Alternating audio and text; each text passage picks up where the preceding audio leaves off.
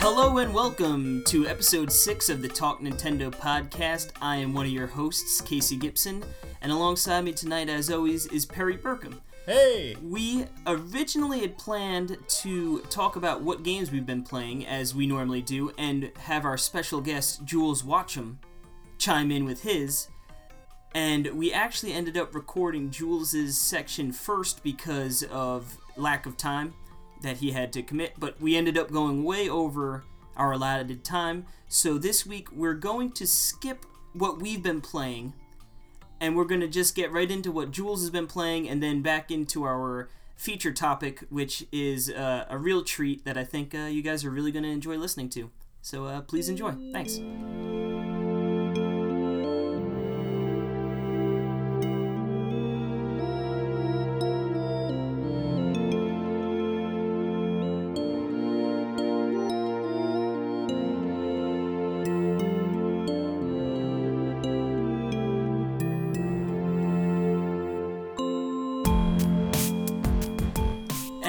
Back and extremely honored to introduce our first ever guest to the Talk Nintendo podcast, formerly of Renegade Kid, founder and head of Itui, Jules Watcham. Hey guys, how's it going? I am well. How are you? I'm good, thanks. Thanks for having me on the show. I appreciate it.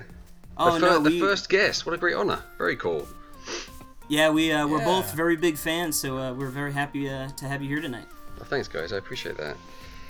And we were just talking about some games we've been playing, and it looks like you've got a couple games you've been up to as well. Yeah, I mean, even though I'm busy working, I always try and get some games in as well. But one that actually really kind of caught my attention recently, which is funny because it's kind of an older game, I guess. It's new to me. That's always exciting when you find an old-ish game and it's brand new to you.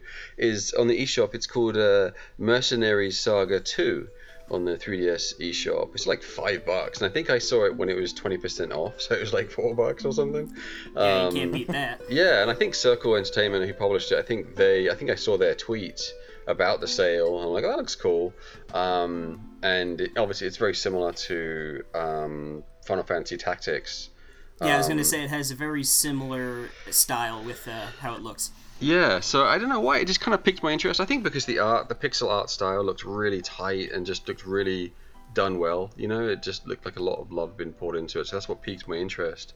And it's such a great price. I'm like, oh my gosh, if this even has, a quarter of what it's promising, then it's definitely worth $5. So right. Yeah, and I'm still playing it. I love it. It's like right now, a lot of times like. When I go to bed, basically, I'll kind of like it's a perfect game for that. Where I'm all good to go. I'm in bed. I'm wanting to get a little bit tired. I'll get like one round in on Mercenary Saga 2, save it, and then that'll be it, kind of thing. And it's just perfect for that.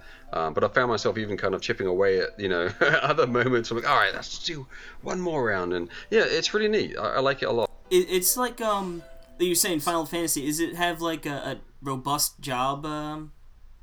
System at all, or is it that kind of deal? I'm not hugely versed on the complexities of that genre. I'm relatively new to it.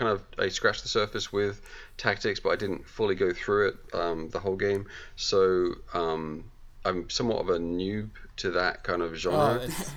Same with me. Yep. So I'm not an authority on it at all. So I really don't know the answer to your question. But they definitely. Go ahead. Oops, sorry. I was gonna say, have you played like Fire Emblem at all? If does it compare at all to that? A little bit. Again, I've actually played Mercenary Saga 2 more than I have any of the other games, which is really weird because this is obviously a clone of those. Wow.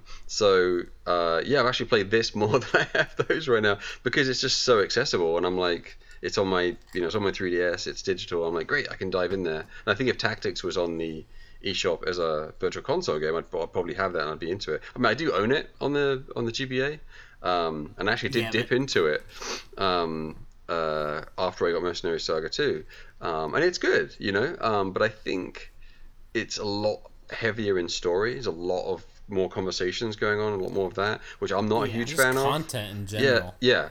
So what I like about Mercenary Saga 2 is it's really a light version of that, very light on story, very basic, and it's again, I don't know how it compares to the other games in this regard, but it's very modular, or how I've found it anyway, where you do one battle, you finish it, you save it, great, you get a bunch of experience points and cash, awesome.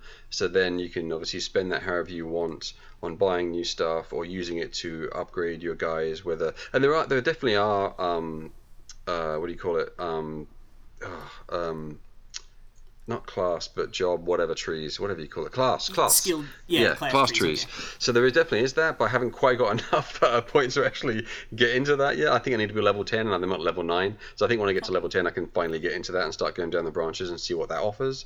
But I have been using them to kind of increase different aspects of each character, and I've got like a party of 4 or 5 right now already, which is pretty good. And getting different weapons and stuff, and like I said, it's very modular. So you just play it, get a round done, a battle done, save it, and then next time I'll then spend all the goodies and jump into a new one. And what's nice about it is I've found where I've jumped into the round, got my ass kicked, and went, wow, that was tough.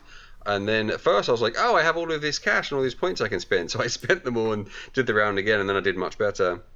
And that shows how much of a noob I am to that genre. And then but the nice thing was, then the next round I jumped into it, got completely obliterated because they were all surrounding me, and I just kind of split up my guys, 2 over here, 2 over there, 1 over there, and they just demolished me. And I'm like, wow, that did not work out the way I wanted it to. So I'm like, great, as a group, I'm just going to go around and pick them off as a group now, and that works way better. So I'm like, that's really, and again, I'm probably sounding very naive when it comes to that genre, but I'm like, that was cool. I like that. I'm like that realization as a player. I'm like, wow, I got completely owned in that. What do I do? Let's change the way I approach this with the exact same stats, and it actually paid off. I'm like, oh, that's awesome. So then I moved on to the next round. Totally. So yes, I'm really enjoying it. It's really, really neat.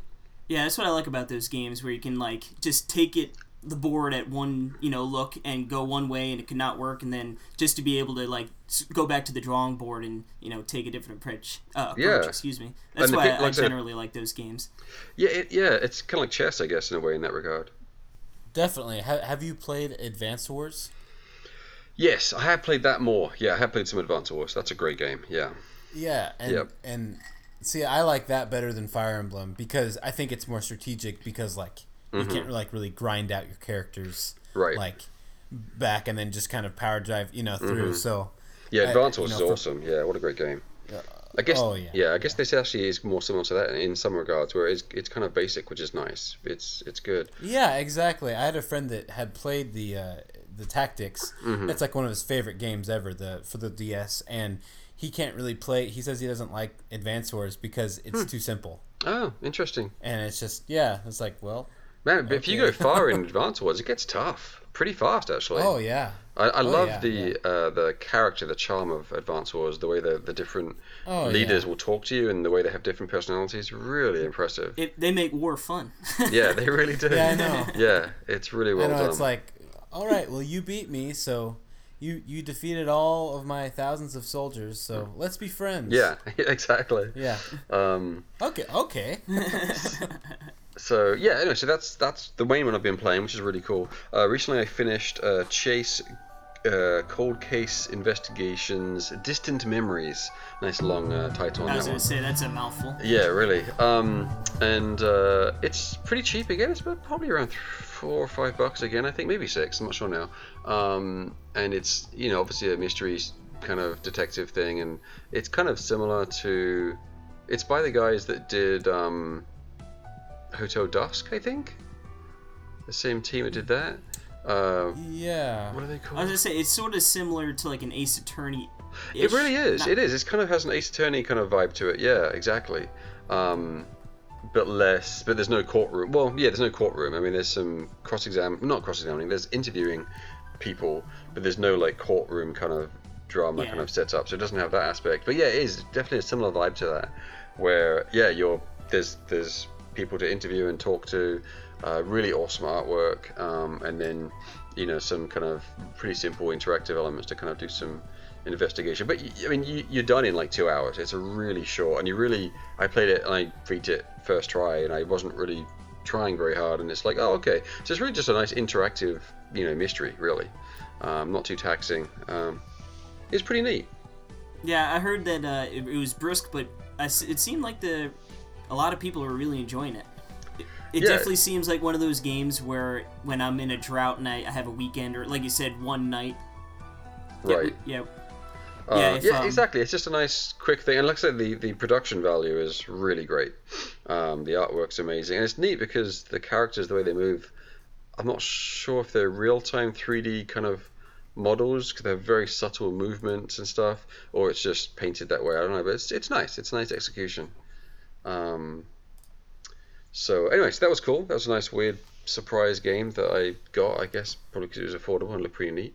And then Corpse Party, another 3DS game, which I think is on the eShop now, but I actually got the retail one. They had a special on Amazon where you could get the game in a box and it comes with little figurines and the soundtrack. It was like a special kind of whatever. Oh, the back to school edition. Yes, exactly. Thank you. That's the one. Back to school. I thought about getting this one, but then there's just so many other games going on. I ended up canceling. But it's neat. I mean, I need to get back into it, but I didn't know what to expect, but it looked cool. I like the idea of a pixel overhead kind of survival horror type RPG weird thing. And yeah, it's exactly what it is. It's really well done, and it's very anime, has definitely a heavy kind of Japanese culture kind of vibe to it, which is neat. Obviously it's made by a Japanese company, I think, so that would be why. I think that actually was made in RPG Maker back in the day. Oh wow. And then they ended up porting it to and I think it came out on PSP and Vita, and then finally now on 3DS. But yeah, this was originally made in RPG Maker. Wow. Was it made in Japan, or was it made in the States or Europe? Or? I'm pretty sure Japan. It was Japan. Yeah, yes. Okay, right. I mean, it seems that, but obviously it could be someone who's just a fan of that style of stuff. But yeah, it's cool. Anyway, so I'm pretty new to that, but I jumped into it and that was neat. I need to get back into that, and it seems like it's pretty big actually. So there's I heard it's got like a ton of different endings. Okay. And I heard it's pretty gruesome, dark game, which is appealing to me. I sort of like those eerie, scary games that you sort of give you the willies, Mm-hmm.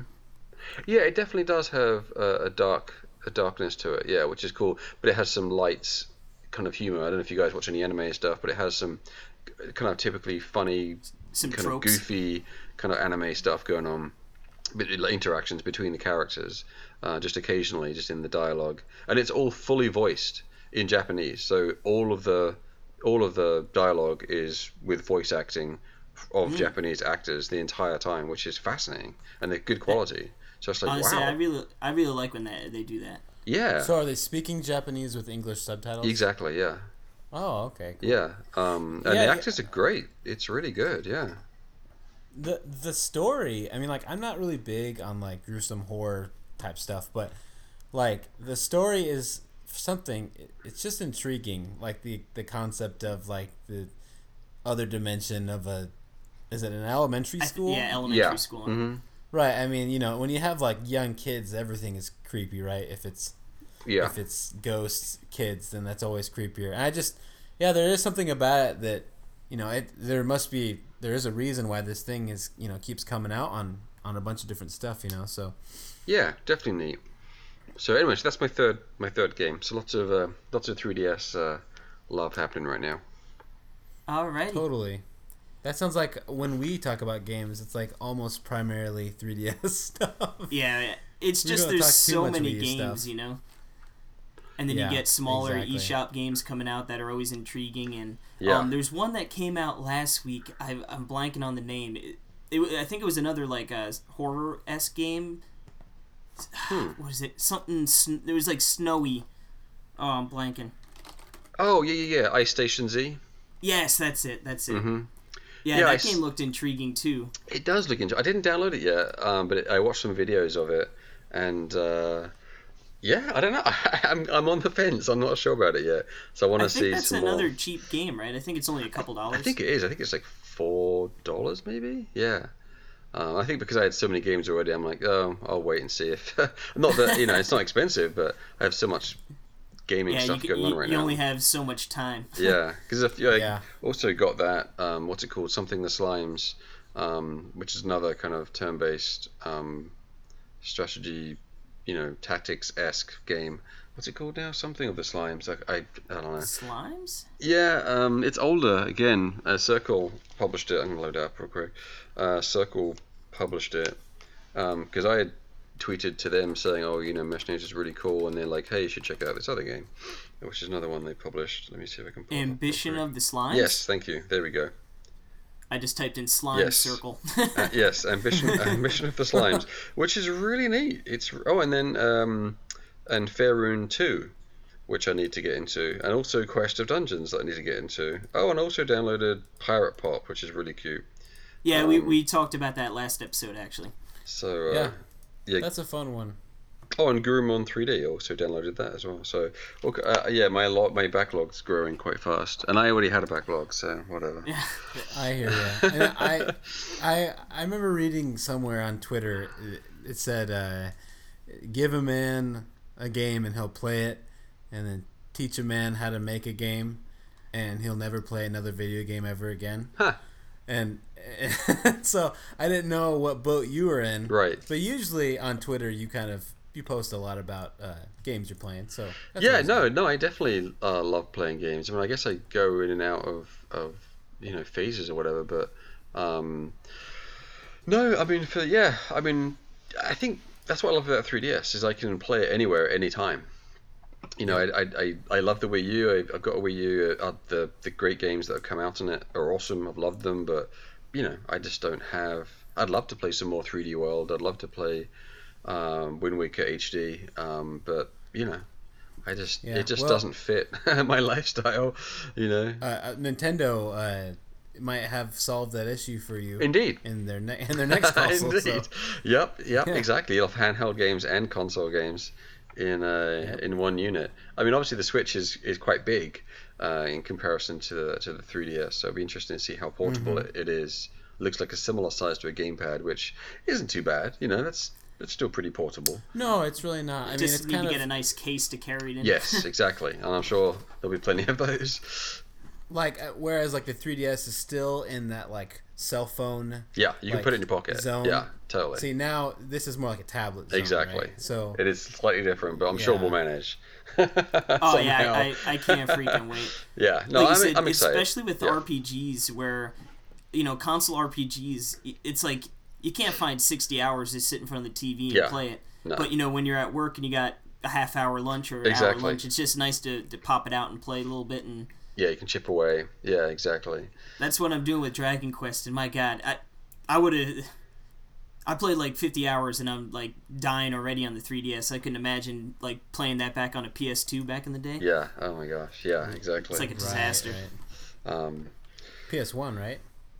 No. Yeah. PS1 does. Yeah. Yeah. So it's a beautiful game. Yeah. Yeah. It looks nice now though. Right. Yeah. But all right, so let us take a little quick breather here, and when we come back, we'll go right into the topic of the show.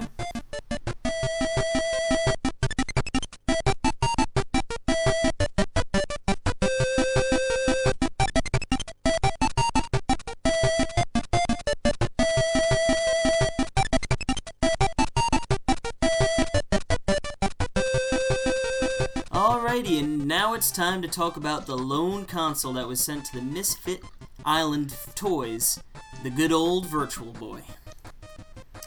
Oh baby, the Virtual Boy, and the lost console. Yep, it's got an interesting checkered history that didn't actually really last all that long. But we're happy to have Jules with us because you have a special connection with the Virtual Boy, right? I mean, I guess I'd like to think I do. I unfortunately never worked on it officially, which would have been fun, but I'm definitely very fond of it, yeah. And it certainly helped inspire some of our creations, for sure. So, yeah, some great games. And but starting with the Virtual Boy here, it was released in 1995 on August 16th, and it was quickly discontinued not even a year later in March. The 2nd of March. That's amazing, isn't it? It's crazy to see that they pulled the plug so quickly. I mean, it just shows, wow. That's just amazing to look at those dates and just see that. It's just incredible.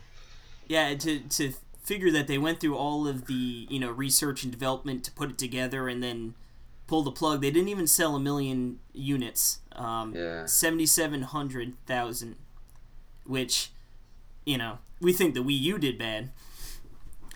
But it wasn't for a lack of trying. They spent over $25 million in advertising early on. And that's insane. Which now, you barely see any advertising, I feel like, for Nintendo. Rarely. I actually saw a 3DS one today on YouTube. I guess they're gearing up for Black Friday. But I guess the main problem was that they were focusing more on the technology than actually showing off specific games. And it's just sort of hard to market, such a weird device in general. Yeah. Where they were sort of, pushing it as like the next, with the boy name to, Virtual Boy, Game Boy, to be a portable device when really this is probably the least portable device of all time. So not portable, yeah. It really, yeah. It's like less portable than like a desktop computer. I mean, it is hard to play. Yeah. Yeah. You got to find a nice table with leg room underneath so you can hunch over and hold on to that controller that has about like 1.5 foot cord. Yeah, and I mean, you should have seen me last night. I was trying to play it, and I was like, I can't do this. Like, my back hurts. And I grabbed the top of it. Well, I grabbed it on its stand, and I leaned back in a recliner and had the thing pushed against my face, like, with gravity, like, wow. Pushed up close. Yep. And I was like, I can't, and then like, I had my wife next to me just... I was like, okay, this is pressing too hard. I need you to hold it. Oh my gosh. So she's sitting there holding it. This is a two-person job. I was like, okay, I can't do this anymore. I was like, okay, I get it. I get why this didn't last 7 months. Yeah. But what a shame. Jill's the real MVP, though. Right. But it's such a cool concept, and the 3D games, and playing it, you realize it's basically like a red 3D Game Boy. Right. Like, they can play better games than Game Boy, but it feels like a Game Boy. It really does. Like, it does feel like in the same, like a spin-off of the Game Boy. Yeah, it really is. It is, exactly. It's a red 3D Game Boy, and it's interesting. I wonder why they went with red. I mean, I wonder if that was easier on the eyes, or I wonder what went into that decision. I think they said it was partially just to keep costs down, and like, I've always heard it's the cheapest. Oh, okay, okay. Because I know they were saying, I guess, with the Game Boy, it was such a success, and it really can display those weird green, sort of gross looking colors, and it was such a success. So they figured, we could do red, and it does look crisp. That it does sharp. look good. Yeah. It really does. Yeah. It's. I guess they figured it wouldn't bother people, but yeah. Clearly not. Yeah. Yeah, it's a real shame. I mean, it's just so unique. I mean, it was amazing at the time that it was 3D, which is, in '95 there wasn't. I mean, 3D was pretty terrible. I mean, we were still doing the red and green kind of glasses for 3D pictures and movies, right? So the 3D was pretty awful 3D. Then. Yeah, so 3D was pretty god awful at that point. So this was true depth, without those horrible glasses. Definitely had its problems, but it was pretty awesome at the time. But then the mountain of other problems came along with it. It was like overshadowed how cool it was, Yeah, you can only play it for a half hour, an hour, and then your eyes might start bothering you. Yeah. Or like Perry was saying, your back, because you're sort of hunched over into it. Yeah, it's sort of funny how it really does resemble present day virtual reality headsets. Mm-hmm. Yeah, totally. Yeah. If you could have a band instead of the stand, and just sort of have it lock on your head, it might have actually have worked out to be better. Totally, yeah. Because it's not that different in that regard. Yeah, just make it a little bit lighter. Yeah, strap it to your head. Done. Okay, so I just got an idea.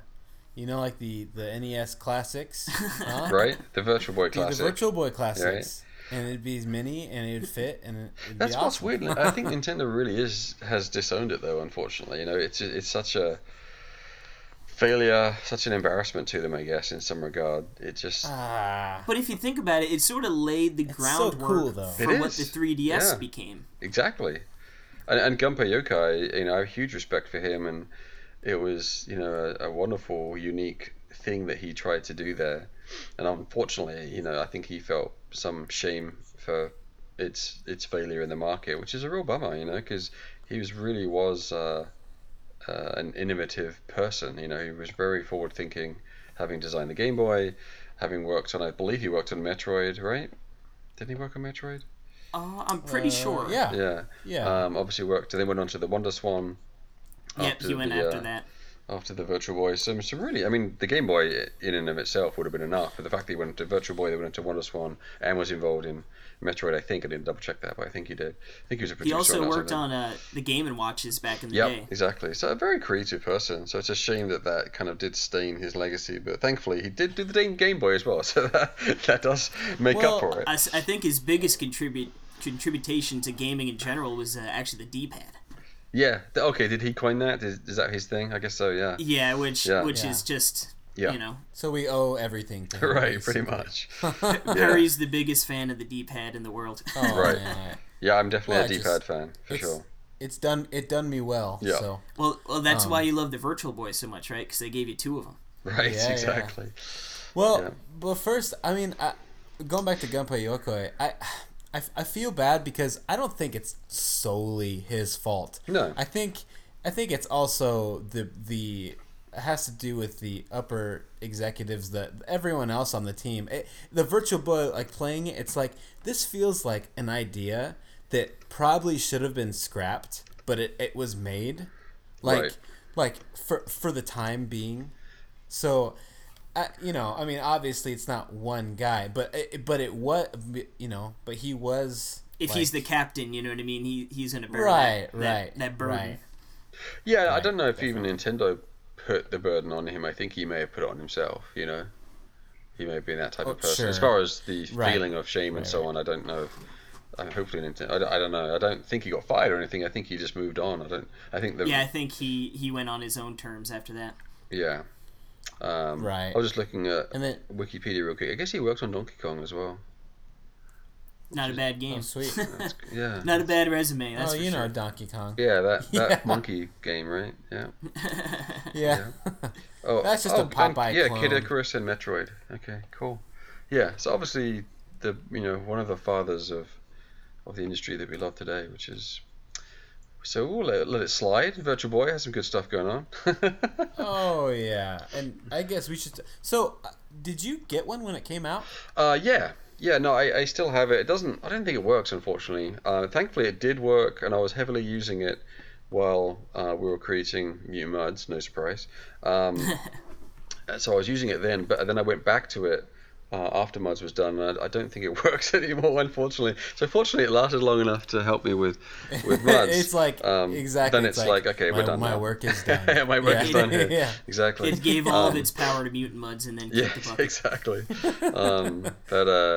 So I've got one still, and I've had it for ages, and I've got a few games for it. I guess the tennis game and Mario Clash. I'm trying to think what else. Gosh, I don't know. Actually, they were saying Mario Tennis was actually a pack-in, I guess. Oh, was it? Yeah, I guess it was. I guess so, yeah. Mm-hmm. Obviously, Wario Land, which is the games I have with Virtual Boy. What a great game. The must-own. Awesome game. What a great game. No, it really is. We should start talking about it, actually. It's one of the best, Wario games, Wario 2D Wario games in the series. Yes. And no one knows it because no one's played it. Yeah, just the concept of it is perfect because I don't know, I love the Wario games, but it's so simplified. Yeah. And I like the power up mechanic of it, where it's a very refined, understated game. Like a lot of the Wario games are crazy, or too crazy for their own good, honestly. And this one isn't. It's like, this is a straight up platform game with some pretty neat, nifty ideas in it. Cool. Oh, no, 3D jumping. Awesome. It does it. It plays its few notes really well. And I think Shake It and the one on the Game Boy, was it Wario Land 4 maybe? They're really good. The Game Boy Advance one? GBA one. And the Shake It on the Wii, those two, I like those a lot. A lot of the other ones, though, there was another GBA one, I think, that was really weird. I can't remember what it's called now. Actually, in the Game Boy Color one's pretty good, too. There was Borderlands 3. There was that DS one. Is the Master of Disguise or something? No, that was horrible. Yeah. It's a horrible game. Yeah, it was just like. It's not horrible. Revisit. I'm being extreme. It's not horrible, but it wasn't. Formula. Yeah. So it's very experimental kind of game for Nintendo, I suppose, and sometimes they go a bit too far. Talking about Wario Land, I remember a tweet from you that rendered it in color. Did you actually? Yeah. And that came up in 3D. Like, now, is that difficult to do? You know, like, if would porting this, Virtual Boy game to the eShop, would that be, like, a difficult task? Or it would be difficult, yeah. Like, what I did was just a Photoshop image trick. I mean, it wasn't, it wasn't coding. It wasn't, game development per se. It was just a visual thing. Once you understand the left and the right eye kind of stuff from how the 3DS works, you're like, oh, okay. So I did 2 images and then run it through the thing and then display it as I can't remember what the file format is now, but whatever the 3D format is for the 3DS, then it works. Like I was just as surprised as everyone else. I was like, oh wow, that works out really good, sweet. And that was just reverse engineering some of the stuff that I had done on the 3DS. Like the banners and stuff, you have to make the 3DS eShop, which I guess they don't really do much anymore. But back in the day, when they cared about 3D, all of the banners had to be done in 3D on the eShop. Now, not so much like that, I don't think, because it is kind of a hassle. Because everything has to have 2 images for every image, and then if you're doing Europe with like 5 million languages you have to support, everything becomes a real big mess. Anyway, but so yeah, that was just an art trick. But yeah, so I just took I found a really crisp screenshot 1-to-1, no compression screenshot of Wario Land. I'm like, boom, awesome, use that. And then I looked at the Game Boy Color Wario Land, which I think is Wario Land 3, if I'm not mistaken, but I'm not certain about that. And then I was like, great, so I'll use that as my color palette and then apply it to the Virtual Boy game and recolor it all so the colors are correct. And then I had to separate everything onto different layers in Photoshop, and then the way the 3D works from a 2D perspective is, let's say if you want something with essentially no depth, like it's flush with the screen where the glass is, where the screen is, then the left and the right eye, they're in the exact same place. There's no difference. But if you want it to go back into the distance, you'll move the left image, like say you want Wario himself, let's say it's the background in the far background, you'll take that layer, and on the left eye, for example, you'll move it maybe 4 pixels to the right.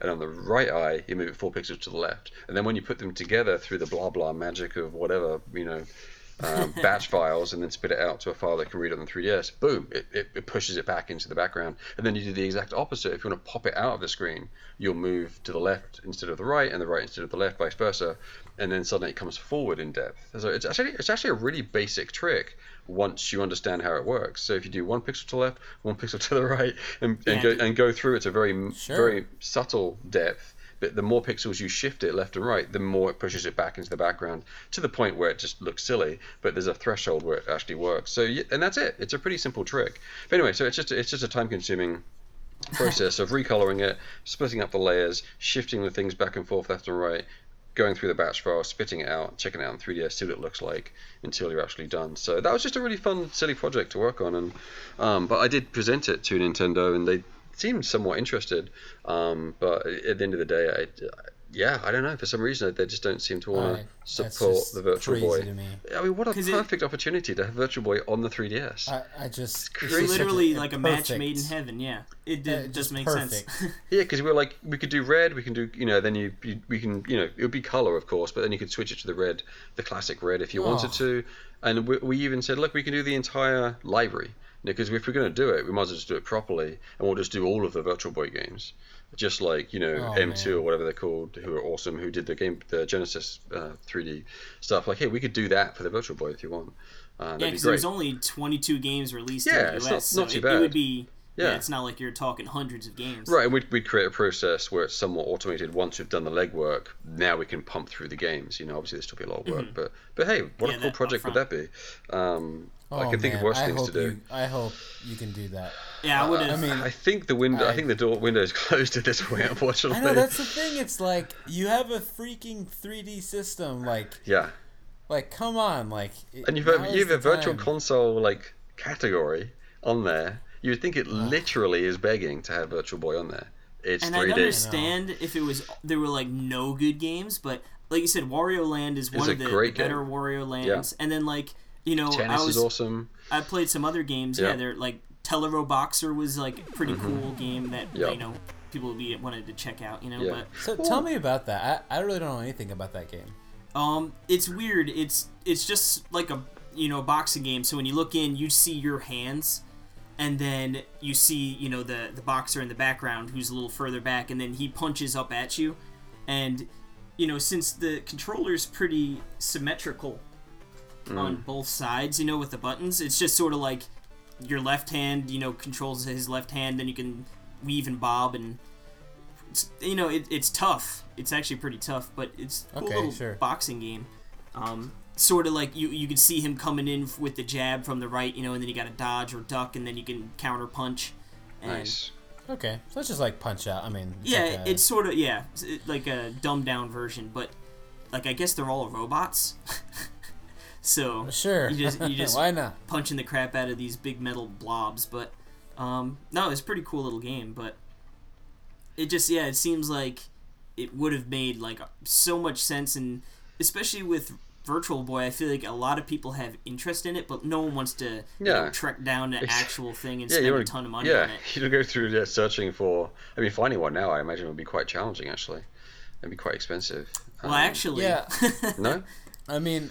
We were talking like a month ago, and I on Amazon like they're pretty expensive, but on eBay they're not as bad. Oh, and I got I got one with Mario's Tennis and Red Alarm and Wario Land for $140. Oh, that's not bad at all. And that came with the AC adapter and that was about. I mean, how they're going. So that wasn't like really. Okay. That was an okay deal. That's surprising. It wasn't like a crazy deal. Yeah. For something that's such a unique piece of hardware, such a piece of gaming history that it has a stain on it, but whatever, it's awesome. I mean, it's such a unique for a collector. It's like that's awesome. Well, I mean, so exactly. I have it set up here in my studio, and my guitar students come in. And I showed them all the Virtual Boy. Awesome. I was like, well, first of all, you want to hear something sad is, my 10-year-old students, I showed them, I was like, do you know what this is? And I showed them a Game Boy. And they didn't even know what a Game Boy was. Yeah, that's a sad state of affairs. A gray Game Boy. So I was like, okay, well... There's no you chance. Probably don't know. Yeah. But I showed them, and they think it's the most amazing thing in the world. It really is. It looks so cool. Yeah. And is I'm that like, a this came PSVR? out over. Yeah, exactly. Yeah, right. exactly. Totally. But with a cool looking one. This came out over 20 years ago. Yeah. Like crazy. Yeah. Right. So they're really not too bad. That's surprising. I imagine they'll probably like, I mean, they have to go up, right? Because I don't think Nintendo's gonna make. Yeah, there's not many of them. Yeah, there's so and honestly, few. they're sort of finicky with like the lenses inside. They are that finicky, I feel like it's probably like mine was actually sort of bugging out last night a little bit. Where my right lens, where if I close my right eye, I'd see it perfectly. You know, obviously it wouldn't be depth, but like then the right eye, or then I closed my left, and it was just like blurry on the right. So they're definitely temperamental. So. Yeah, there is some physical. Issues with it, I think that's from what I can remember. That's what something was going on like that with my one. It's like, it wasn't really working properly, but what a great machine. Yeah, I mean, the controller. We can talk about that. One of the things that you don't think about is you don't see the controller when you're playing, right? And you can't just look down at your controller. Yeah. And I think that was probably why it's symmetrical and maybe a little bit behind that, and how it kind of completely throws you off because it's like, well, hit A for this, and it's like, I don't even know what A is. And I take my head out and I look at it and it's like, okay, that's A. Oh, there's A. Yeah, that is a bit weird. I'm sure that was quite a challenge they had to face, and they're like, what can we do with that? I tell you what, though, it's a super comfortable controller. Like, it's weird. Like the handles are actually like above the buttons, so like your thumbs sort of dip down and like rest on the the D-pads instead. I feel like especially with like modern controllers with the analog sticks, it's like your thumbs are up. If that makes any sense. So I don't know. I felt like it was really comfortable to hold. Yeah. It's Yep. It kind of feels like a GameCube controller. I don't know if like the way it was just kind of meant to be really comfortable, and it kind of just forms around and it looks like a toy, and it's just really cool. And Nintendo have always been so good at the ergonomics, the design. I mean, there's a few missteps, in their history, but generally speaking, the designs of their controllers with the N64, the GameCube, and so on is usually pretty bang on. They're really comfortable. Oh yeah. Yeah. I'm really excited to get that Switch into my hands. Yeah. It'll be interesting to see how that feels. Yeah. Playing the Red Alarm game, it's perfect for the controller, because what it is Red Alarm is basically a Star Fox game. I don't know if you've seen it. Oh, I don't know if I played that one. Okay, cool. It's like a wire-framed Star Fox game, and it's really cool. I mean, it's like they call it Vector. Is that Vector graphics? Yeah, or Vector, something? totally. Yeah. But it looks like that. But it's this 3D, polygonal game on the Virtual Boy, which I didn't think about that. That's pretty crazy. Yeah, it is. But, that wouldn't be happening on the Game Boy. Yeah, exactly. But the controller feels perfect because you have your left D-pad controls your up, down, left, right, and then your right, that D-pad is your strafing up, down, left, right, and it just feels perfect. That's cool. Huh. So interesting. Yeah, controller's pretty sweet. Yeah, and also I don't how the power comes from the controller. Yeah, that's strange. That's something I didn't realize before I got it. That's right. Very odd. Yeah, it attaches to it, doesn't it? Yeah. Yeah, you can power your Virtual Boy with 6 AA's. Yep. I can't even imagine how bad they would just destroy those batteries. Oh my god, yeah, I wonder how quickly it goes through that. A couple of hours maybe. Yeah. Maybe one of those 20-minute segments. Yeah, exactly. Shut off. Right, exactly. And then, or you can get the AC adapter, and then, but it's so funny because you plug that into the back of the controller, this big block. It's not heavy, and then that you plug your controller into the console and then plug that block. So you have 2 cords coming from your controller. So it's very weird, but and that's if you do it that way. But remember how you were telling me the other day that you had heard like you could connect 2 Virtual Boys to each other? You actually, I was watching a video earlier. It actually, they have that. If you look underneath it, there's like another port or like another connector, that almost looks like another controller port. That apparently they were, before they canceled it, I guess they had initial plans to be able to connect 2 together to play games, which I could see being really cool. I mean, you would look like the 2 biggest losers of all time. But I could see like winners of all time. Right? That would be amazing. Huh. Well, not anymore though. Playing in the middle of the park, Yep, on an airplane. Like on the chess, the park chessboard. Yeah, that'd be great. Boys playing Virtual Boy chess. Sitting in a coffee shop somewhere. Like, what are those guys doing? I'm gonna do that. I need to bring my Virtual Boy to the coffee shop and play. Dude, bring it to PAX East. We'll go to Starbucks or something. Yes. But yeah, it's amazing how Wario Land just stands out there, doesn't it? Like from the library of games, I'd love to hear the history of like the development of that game, like what went into it and how big the team was and what was involved, because it seems like such a fully fleshed out experience. And the other games do as well, but they seem smaller in scope compared to Wario Land. I was gonna say, looking through my games, like Panic Bomber is like a puzzle game, which it's not super deep. Like you said, Wario Land is like super fleshed out. Then you got Mario Tennis. I have Red Alarm. Like there isn't like a Mario platform game, which is so odd. Like the Mario game is tennis and Clash and weird little games like that. Like Wario Land is more bite-sized. Yeah. Yeah. But isn't that like so perfect? Like the killer app is Wario Land. It's like what? Yeah. Who would have expected that? It's so odd. But maybe they had they had the jumping between the platforms, and they're like, well, we need to build a system for this game. Yeah, and we'll poop out some other games. Well, it's interesting that they're like, well, yeah, we're not going to. It's odd that they didn't just say, well, let's just make this Mario. That they've decided to go with Wario. It's so interesting. Because a Mario game might have helped boost sales too. Yeah. But maybe they were afraid that it would, maybe they had they read the tea leaves and they went, this thing might not be well. Yeah, let's just keep. Yeah, exactly. Let's leave it as Wario. It's fine. Yeah, exactly. Yeah. Because was it a launch game? Do you know? I wonder when it came out. Well, not that it had a long life cycle anyway, so certainly within the launch window, regardless. I guess the whole game is. Doesn't really matter. I guess it's a moot question, really, isn't it? Sorry. Let's see. The Virtual Boy came out on August 16th, and Wario Land came out November 27th. Oh yeah. Okay. Wow. It came out the holidays. It was the holiday title. Great positioning. Jeez. That was a home run hitter for Christmas 95.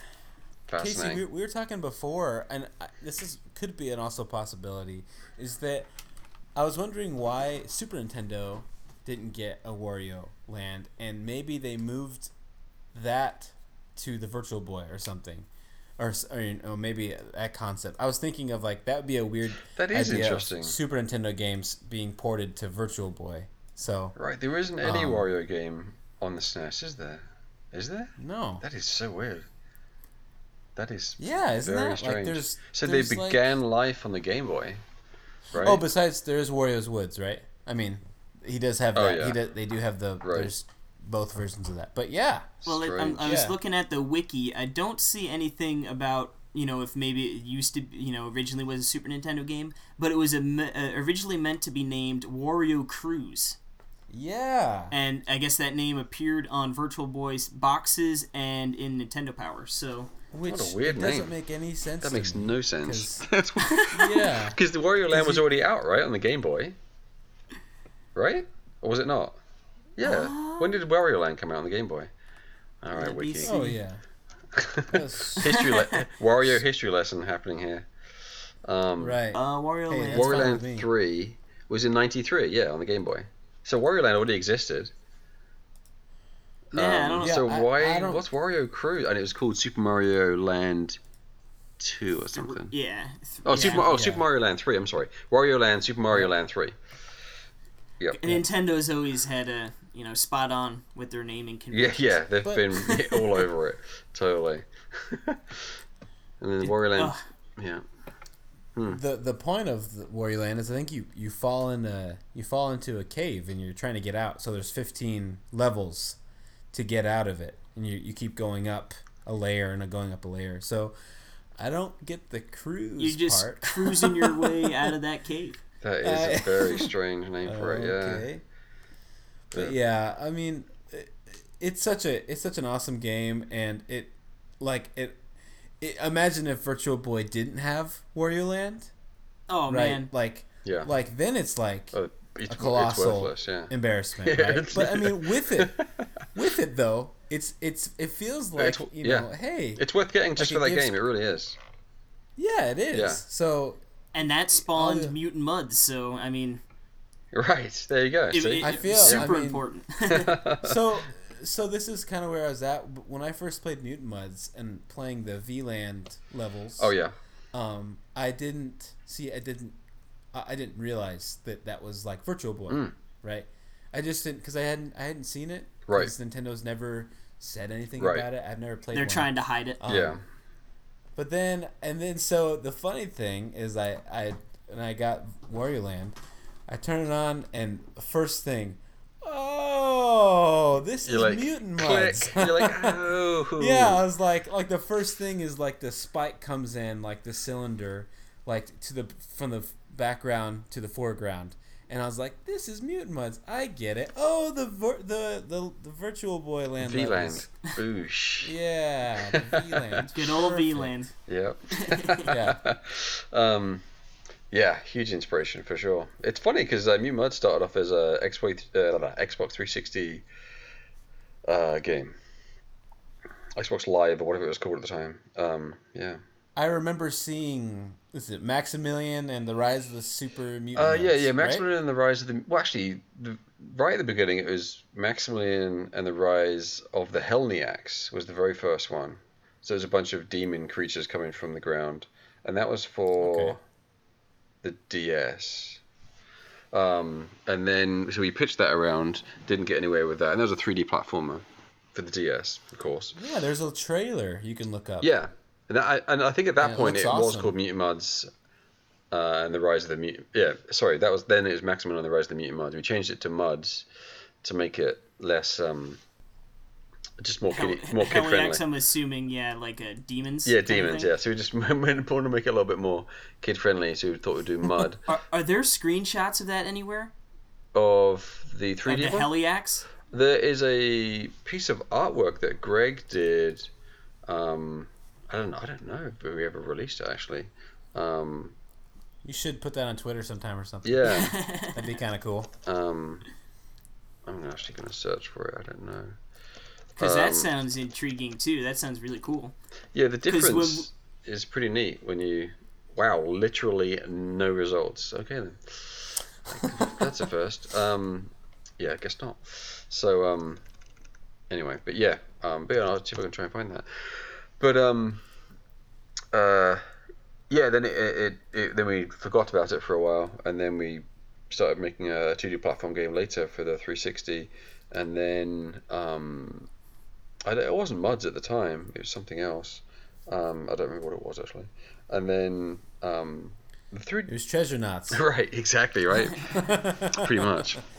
And then the 3DS was out, and then I think they announced the eShop was coming for it. And we're like, oh, that'd be cool. So then we switched to the eShop, and that's when it became fully Mutant Mudds. Was like, well, it has 3D and great, we can do the level jumping, and yeah, that's when I remembered Wario Land. I'm like, oh well, that jump between the layers, that was cool, and I immediately got my Virtual Boy out, and we're like, oh, okay, just kind of saw how that worked, and we're like, but we can improve upon this. We can add an extra layer that you can jump into the foreground. Genius. Yeah, it is genius. So yeah, so that definitely played a big part, and well, as well as lots of other games like Gargoyle's Quest and Super Mario World. Lots of inspirations that made Mudds, Mega Man, lots of stuff. But Gargoyle's Quest is a great game too. It really is, yeah. So I recently on eBay, just because I like to get obscure games, but the Japanese versions. I got the Japanese version of Gargoyle's Quest Game Boy. So a boxed, fully instructions, the whole shebang. So I got that from eBay. Not that much money actually. It wasn't too bad. So I got that recently. But yeah, no, that's really, it's really almost equal parts is Wario Land and Gargoyle's Quest were big inspirations for Mudds, as far as the hover mechanic in Mudds is literally lifted from Gargoyle's Quest. Like when you jump and press jump again and you flap across. Mm-hmm. And he could snap right onto the wall too, right? Yeah, and we did consider that. We did consider before it was Max, before he was who he is. We did consider sticking to the walls and that kind of thing. And we're like, nah. we just didn't want to go that way. Didn't work. Well, it's fine, but it's a different game, and then you kind of rub against walls, and it's just a different gameplay. It's just different. So we just didn't want to go that far. We wanted to make it a bit more kind of just more traditional platforming. Plus, you wanted simple. I would say you wanted to save that wall grab mechanic for Chicken Wiggle. Exactly. No. Right, kind of right, but yeah, so no, it was fun, man. Yeah, so definitely, Wario Land was a huge inspiration of Mudds. But man, I remember the first time we got that working where you could jump into the background on the 3DS, and it was crazy. It was amazing. Even though I think because for me, it's I think that's why we want Wario Land on the game on the 3DS is seeing that happen in 3D without glasses, without sticking your head into a Virtual Boy. You feel untethered, and you're like, because you are, and you're just looking at a screen and you're jumping into the background. I mean, I just remember the first time I saw that, I was like, damn, that looks awesome. Your jaw sort of drops. Yeah, and it's a different impact than it was on the Virtual Boy, and I'd played it 100 times before, but it was a different impact because it's in full color, There's nothing attached to my face. It was like, wow. You're not hunched over. Yeah, not hunched over, or I'm not leaning back with my wife, propping it on my head. Your eyes aren't bleeding. Right. It was a much better environment. Well, and we tried to, because we knew some people were going to play it in 2D, because not everyone loves 3D. So we wanted to make sure the background was kind of tinted with a slight fog kind of effect, so it still had a sense of depth even when you're playing it in 2D. So with all of those things kind of mixed together, the actual 3D depth, you changing scale when you jump into the background, and then with the tint on there, when it all came together, it's like, wow, it really works. It's so solid, and 3D, a 2D game in 3D it works so well because the layers are so distinct. Your eyes can very clearly see the difference between the background and the foreground and so on. It's just, wow, it works really well. But yeah, no, it was really exciting. It's really fun to essentially, in some ways, take that really amazing piece of history from the Wario Land on the Virtual Boy and kind of, I don't know, breathe new life into it for a whole new audience for the 3DS.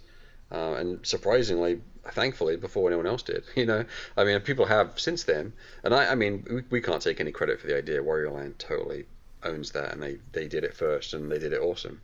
But it was nice that we got to do it in color on the 3DS, and and a lot of people were like, "Whoa, that's cool!" And that's the first time they experienced it. Was our game, which was really, really cool, really exciting. But I'm always very quick to say, yeah, we stole that from Wario Land. we didn't invent that. But we definitely tried to improve upon it as much as we could. I mean, you put the VLAN levels in there. I mean, right? It's an ode to it. Yeah, I mean, you can't definitely no homage out of complete respect, and it just made, of course, we just had to. It's like we're doing a 2D platform game on the 3DS. We have to jump into the background. I mean, it'd be silly not to, Yeah. We have to do that. It really, the stars were aligned, the timing was right, and we're like, yeah, this just feels right, and it was. And we were making games during the day, actually. We were getting paid to make other games at the time. So Mods was made in our spare time as just a pure passion project. I mean, that term is overused at this point anyway, but it really was. We just did it on the side just for fun. We didn't think it would... We liked it. We thought we were confident in the game. We thought it was going to be good, but we didn't know what the eShop was going to be like. We didn't know if it was going to sell any copies or anyone would care about it. But it was just fun because we always wanted to make a 2D platform game. So it was a really fun project. I mean, it was really grueling. We worked a lot. We originally were planning to do bosses and all kinds of big stuff, which we eventually got to do with Super Challenge, I guess. But yeah, it was a fun project, and it was very fulfilling that people actually did like it and did get into it when it came out. It was really nice. Yeah, it's a nice experience for sure. While we're talking about Mutant Mudds at the moment, is there any works for a Mutant Mudds 2, or any even just brainstorming of what that might look like, whether it's a similar another 2D platformer kind of thing, or would you ever consider going back to like what Maximilian and the Rise of the Mutant Mudds and a 3D platformer kind of thing? Yeah, I mean all of the above, definitely. I mean immediately a sequel would be a 2D platformer. But in the true sense of a sequel, where Super Challenge it is a sequel to Mudds, but not really. It's more of an extension, or continuation. It's almost like Lost Levels. Yeah, exactly. I mean, yeah. I think it's a sequel. I mean, it's an awesome sequel. Thank you. I mean, it goes further than Lost Levels did because we redid all the artwork and it has bosses and it has a lot of new content. But the way I see a sequel is, it does differentiate itself heavily from the original, which Super Challenge doesn't really. I mean, it does in many ways. I mean, I like it. It definitely stands on itself on its own, where Super Challenge is definitely a different experience than the original Mudds. But yeah, no, it's definitely a 2D sequel where it really does push it even further and do a lot more stuff. And I think Super Challenge is for us is kind of like a baby step in that direction, with bosses and just. I like the small wrinkles of stuff that we added to Super Challenge where, they're hidden. You can go behind the level to collect the coins and stuff, and you're looking out for the floating CDs. Characters and... Yeah, exactly. All of that is neat because when you're playing a level, you can you have a few things going on in your mind. Am I just getting to the end, which is a feat in itself? Am I just going to get to the end and get the water sprite at the end, or am I going to try and get all the coins on the same run? Am I also going to get the music as well on the same run? Am I also going to find the secret character? I'm also going to find secret levels. So there's a lot of things going on in your mind, which is neat. It's some extra things that the original ones didn't do. But yeah, I think a sequel would go even further than that. But yeah, I know I'd love to do a 3D platform game. I've always loved playing those. And we did try it, with the DS one. But man, they are so much work to get those to get them working. That's what I love about 2Ds. You can the amount of progress you can make in 2D is crazy. As far as like, hey, we want to create a whole new enemy today, and we could actually probably do it in a day if we really had to. Whereas anything 3D, there's no way. It's going to take days, weeks to get a 3D enemy into a game. Whereas a 2D enemy, you can get it done very quickly, which is really cool. Well, how long did it take you to make that stupid sword one? Oh my god, yeah, he's pretty rough. That one that always kills me. Yeah. He is definitely one of the more complex ones because he actually has a inkling of AI. I mean, not really, but he does react to you, whereas the other ones don't even care that you exist. They just move back and forth. They're just doing their thing. Yeah, but he actually is aware of you. So as you know. Oh, he's aware. He's got to get that kill counter up. I'm always like, I'm going to jump right over. Yeah. He always gets me. Him and the pork plop. I love the pork plop. The pig that drops bombs on you. Pork plops are great. They're nice surprises because you start the game and everything is just robots going around doing its own business. And then you come across those guys and you're like, oh, okay, I see how it is. I gotcha. Yeah. I got it. And the pork I actually have a question I've been meaning to ask you, a burning question, while we're on the topic of Mutant Mudds. With all of these eShop games getting physical releases, where is the Mutant Mudds physical release? That's a great question. I would love for that to happen. That's I think it's certainly possible. So much sense. It's certainly I was going to possible. actually ask you too. I mean, Xenodrifter got a physical release for PS4 and Vita, right? Yeah, it did. So, is that something that you initiate with, Sony in that case, or Nintendo, or do they come to you? How does that exactly work? So the Xenodrifter on PS4 and Vita, that is through a company called Limited Run Games. And they do a lot of the legwork. That's what they do. That's what they specialize in. They do such a cool idea. It really is. They do really small runs, hence the name. It's just very much a collector's kind of thing. They just do a few thousand per game, and it's first come first serve, and they usually sell out pretty quick. Thankfully, it'd be, I guess, awkward if it didn't, I suppose. But so that's really cool. No, it's really neat. And it's a great deal. And they're just providing a great service, and they make it very simple, and they're great guys. So I think there's definitely potential for us working with them again in that way in the future. But 3DS is a different deal. They're not. They're cartridges, and it's just a lot bigger pain in the ass. I would, for me, for me personally, I need a copy of Mudds in a box. It doesn't feel right to not have that. And I've talked to a number of people actually, and the conversations are still open. They haven't ended, thankfully, about that. So, I need to get back onto that. You're right. I need to. I was even thinking, with like Azura Striker Gunvolt, they did like the Striker pack with 1 and 2. Yeah. Me and Perry were talking about the other day. Could do, Mutant Mudds and Super Challenge in like one box kind of thing. I think we'd have to, because Mudds came out, it was $8.99. Super Challenge comes out, it's $9.99. Putting one of those games in a box for $30, I don't think you can sell it for any less than maybe $20, but I think it's basically going to be $30 because the cost of goods are what they are, and that's the challenge. Whereas with a PS4 disc, discs are really cheap to manufacture. Yeah. A cartridge is not, unfortunately. I think it would have to be a double pack where you got Mudds and Super Challenge in there, and maybe we could even sneak something else in there. But a little bonus monkey or something. But But yeah, so hey, that's a good idea. So yeah, so I would like that to happen, and hopefully it will happen. I agree. I mean, I have to have that. I mean, I've got a dummy box I made a long time ago, but I would like that to become a reality for sure. Yeah, that would be a day one purchase for me. That would be because, like we said a little bit before, but we both really adore Mutant Mudds. Just a fantastic game. Cool, thank you. I appreciate that. Yeah, I mean, just so you, I mean, like on the topic of Mutant Mudds 2, like, is there anything that we can do personally to help that come out any quicker? Just money, as usual. Can we make you like food? I mean, money? Do you need money? Whatever you need, just let us know.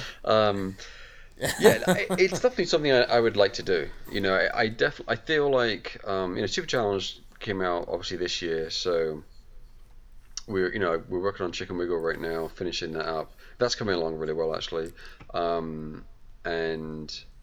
then we're finally getting back to Treasure very, very soon, as soon as Chicken Wiggle's done. So for me, I definitely have to get those two games done before I start thinking about anything muddy again. Hey, that's fine with me. So yeah, because Treasure Knots is so overdue. Amazing. It's ridiculous. It's just almost embarrassing at this point. So I need to get it sorted out.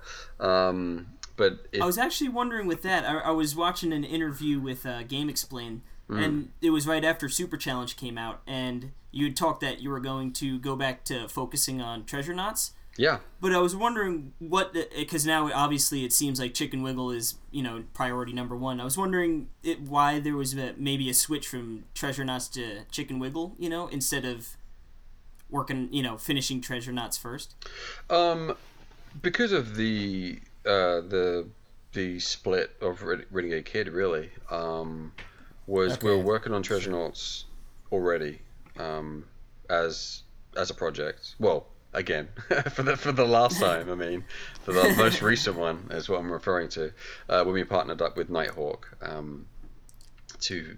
we partnered up with them to finish up Treasure Knots. And this always happens this way. So the idea was that Chicken Wiggle would be really tiny. We'd knock it out, move on, and get back to Treasure Knots. It wouldn't be much of a distraction. Never happens that way, apparently. So Chicken Wiggle has grown in scope, bigger than it was originally intended, which is always the way. Oh my gosh, we'll learn one day. And the Zia Drifter was the same way, which also delayed Treasure Knots. I mean, I'm not regretting that because I love the way Zia Drifter turned out, but that was a similar situation.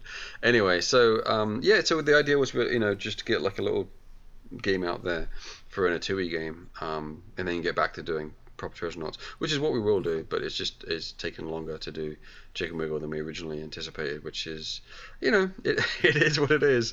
Is it because of the level creator? Was that something that you went in knowing that that's what you wanted to do, or was that something as you were playing around making the game, you were like, this could be a really cool feature to add on? No, that was always the plan from the beginning. The scope of the game has increased as far as the amount of ingredients, the amount of flexibility that we're giving the player to mess with, and the type of game that it is.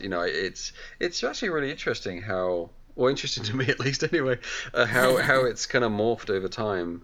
It started off as a very basic, almost like a 2D version of Pushmo, where a side-scrolling 2D version of Pushmo, where I was like, great, let's just allow the player to just draw a bunch of colored blocks where they can make a picture, and then you just jump around it, like a 2D platform type game. With the grapple, I mean, the grapple was always in there from the beginning, that kind of gameplay. And there you go, that's it. And then you get the player to make levels. So it's really basic, because you're just drawing a bunch of blocks, and we'll probably do 8 colors, and there you go, done. And then it's completely different than that now. I mean, we've completely changed it. And I liked that concept, and it wasn't a bad concept, but it's really... I mean, now it's almost trying to take on like Mario Maker or something, which is really not, but it looks like it is. And I suppose it is, but that's not really the intention, but I suppose that's become the result. But yeah, no, it's just in scope, it's just exploded as far as all the stuff we've shoved in there, which is great. You know, there's so much stuff in there, which is really, really cool. And we got the editor working pretty early, and so I've been using the editor the whole time, the built-in editor that's in the game, to make all the levels. Yeah, it's great. Okay. I really enjoy using it, that was the whole idea. Like, let's get the editor working really fast. But before we do that, we have to figure out what the game is. Kind of like chicken and egg kind of scenario. Like, well, okay, so let's figure out the game, but we need the editor to make the game. So it was really odd. It's a very interesting experience, but it's worked out pretty cool. The editor's great. I really like it a lot. You know, and I've had to live with it for months now using it. So we've been able to refine it, and if there were things that were annoying about it or not as efficient. So I like to work very efficiently. I like to, if I'm doing something, I want as minimal barrier between my brain and executing on the thought. You know, whether it be a computer, whatever you're using, or just a pencil on a piece of paper. But same thing with the editor. It's like, great, let's figure out how we can, you know, make the process as fluid as possible. And I think it's pretty cool. Obviously, it's made to.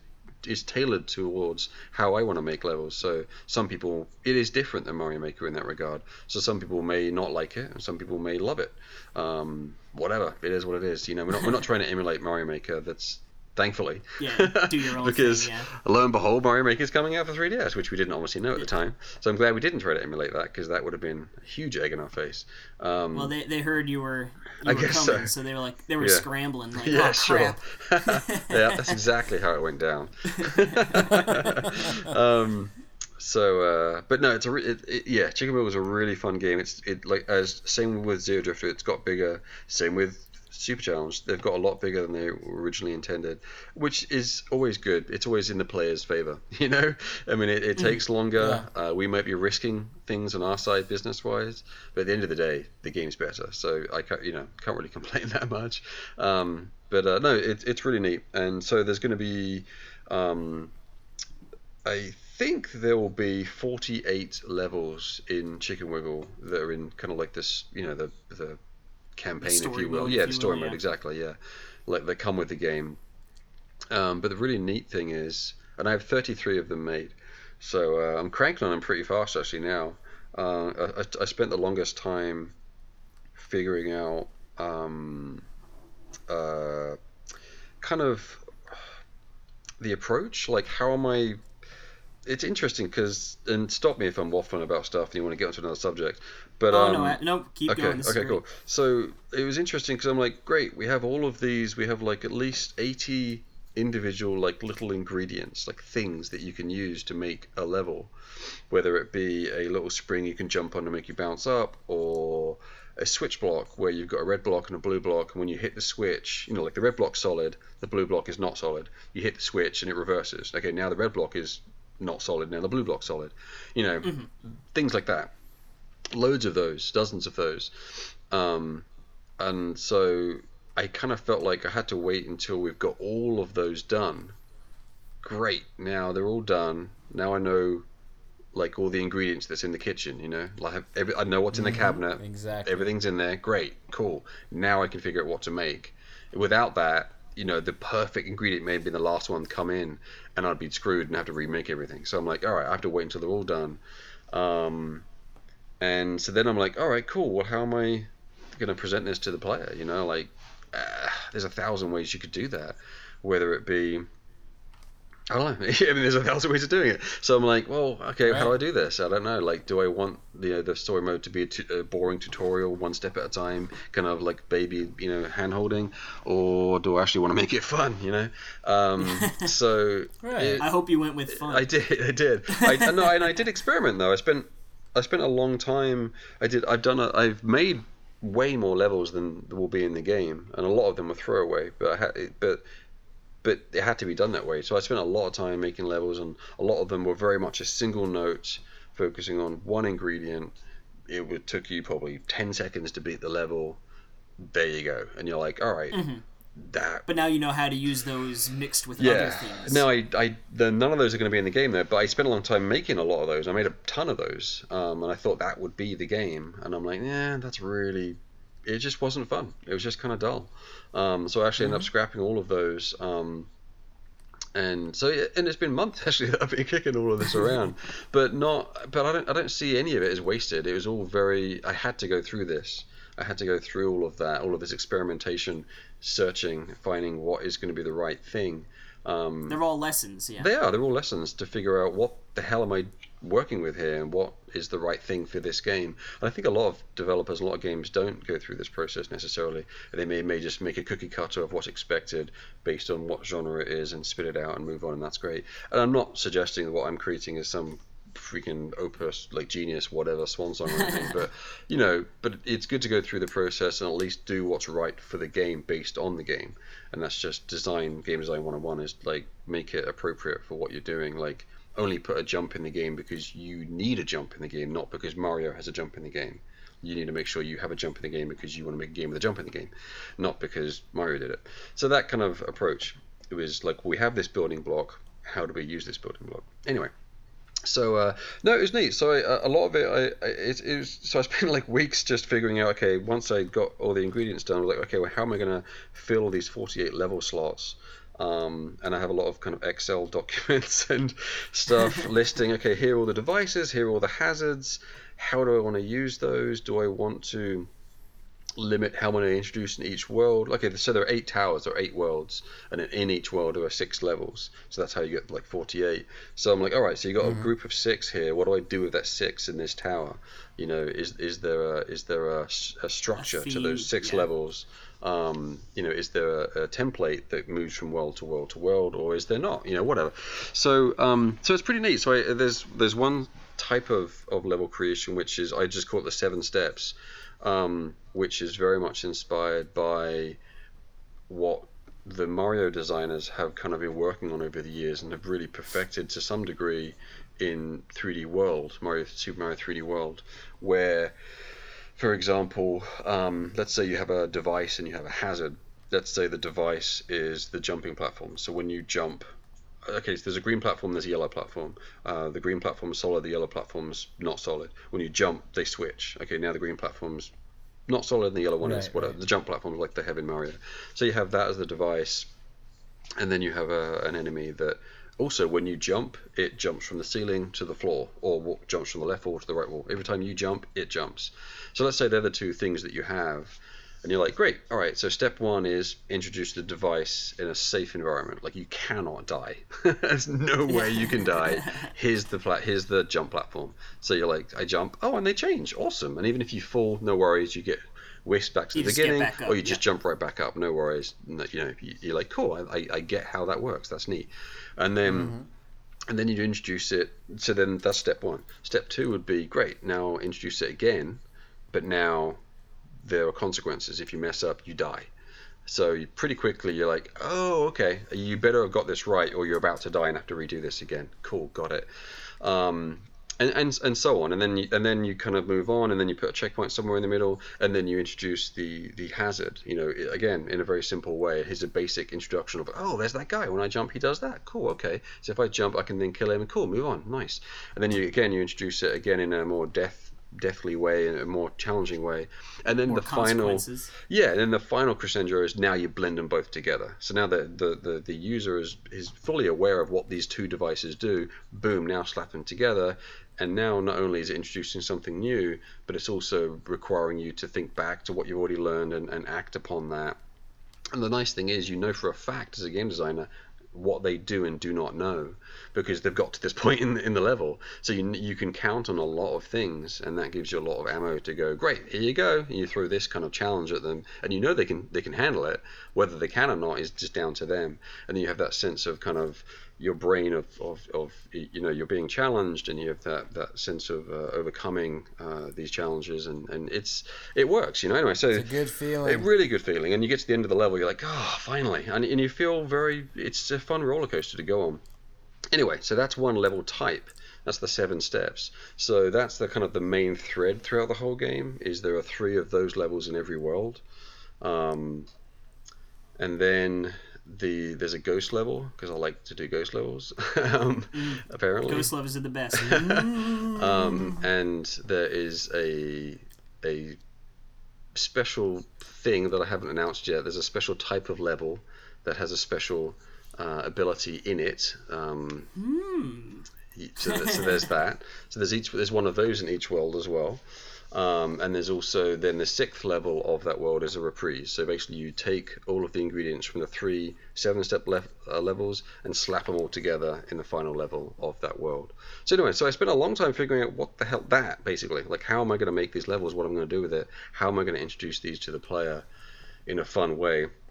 And it certainly does lean towards the more challenging, but there is a difficulty curve, because I kind of just made all the levels and not worried too much about what order they would go in, but I wanted to make sure I had, from 1 to 5, 5 being hard, 1 being easy. I wanted to make sure I had, actually there are no 1s actually, but I want to make sure I've got plenty of 2s, plenty of 3s, plenty of 4s, and not too many 5s. Awesome. So it's kind of really in the 2, 3, 4 range. I think there's mainly 3s, I think, but there's 2, 3, 4s, some 5s, no 1s. But then also that's what the level creator, I'm sure there are going to be people that are going to make 10s. Sick, disgusting levels. Yeah, oh my gosh, yes, big time. So it was really fun. I don't know if it sounds fun, but I spent a long time just figuring that out on paper, designing a few levels, testing this, testing that, until I found something that I felt would be good and also matches the ingredients that we've existed to that point. So anyway, I probably spent way too long talking about that, but yeah, it was fun. So that's kind of where we're at. So I have 33 of those 48 levels done now. And a lot of the hard ones done, which is good. Hard to design, I mean. So that's good. Is this a game we can expect in 2016, or probably more likely a 2017? Yeah, it'll be early 2017.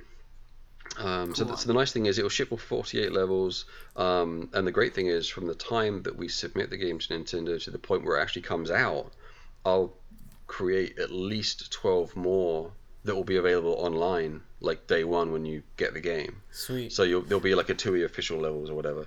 I was actually going to ask too, with the sharing, is there going to be some sort of like a ranking, star, to keep certain levels up, certain down, kind of thing? Yeah. How? Yeah, you can what favorite. Is the plan for sharing? Yeah, you'll be able to favorite.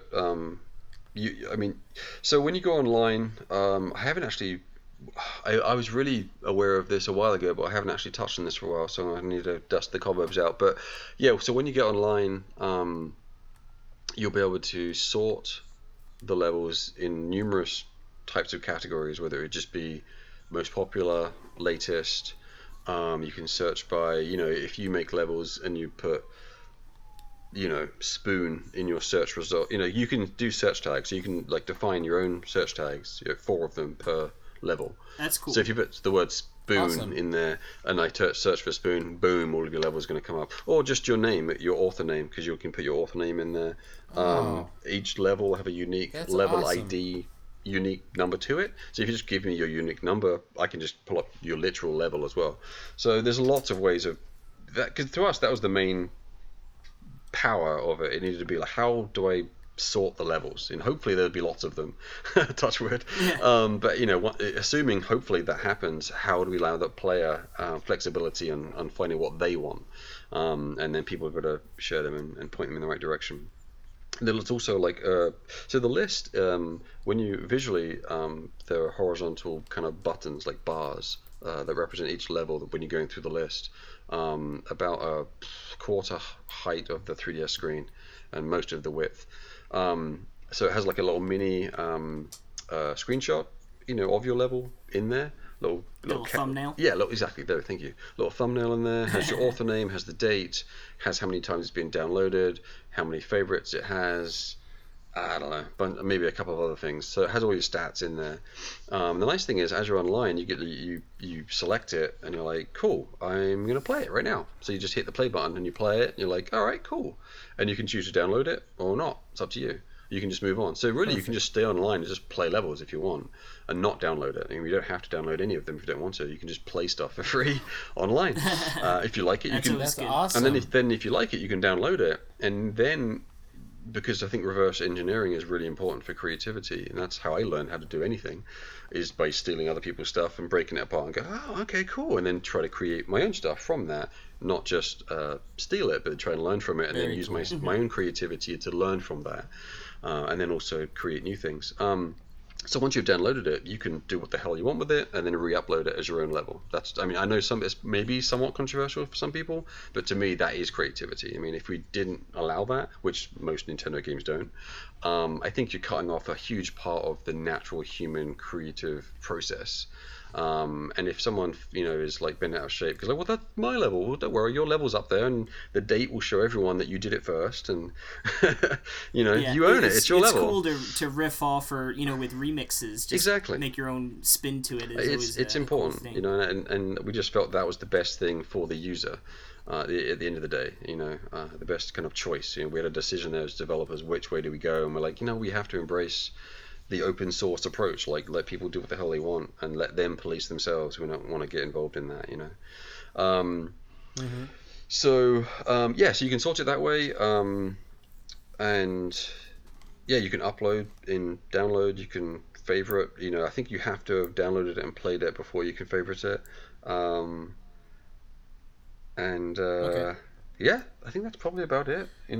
I have one more question, and this might be I've already answered, or obvious, or maybe not so obvious, but is this in stereoscopic 3D, this game? Actually, right now it is not. And I don't know if it will be or not. Originally, we had no desire to do that, because originally the plan was to do 3DS and iOS at the same time. We've since decided to just ditch iOS and just go full 3DS, because we want to finish up the game and move on to Treasure so there you go. So, but recently I'm like, well, I know that Mario Maker is not in 3D, so it'd be really cool if we were. I do love it. I'm a huge fan of 2D games and how they look in 3D.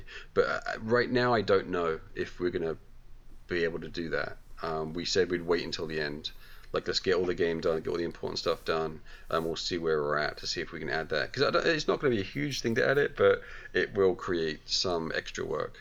Because as soon as you start spreading it out, then you find out, that background layer doesn't have enough. You can see where it ends, kind of thing. It depends on how much of that it creates. But I don't know. Right now, it's not. For what it's worth, I think 3D is incredible, and it would be amazing, and it would be cool without it too. I completely agree with you. I love the way 2D games look in 3D. They look ridiculous, look amazing. I would it's just like prefer it to be in 3D, but you'll see. Yeah, we'll see.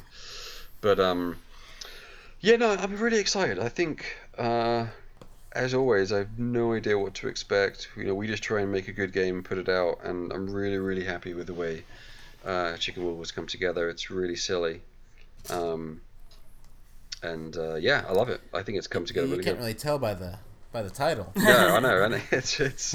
I remember when we come up with that. We're trying to think of the name and stuff, and it took a while. The one that I still like a lot, but this would just be the unofficial name. That's whatever it used to be called. It used to be called Pecker Pals. Because the chicken has a peck, and the other thing is a worm. So for the longest time we were going to go with Pecker Pals because that's just too funny. But and that would have gotten a lot of head turns too. Yeah, I love it. But that's its unofficial name is Pecker Pals. But Chicken Wiggle. What Pecker everyone?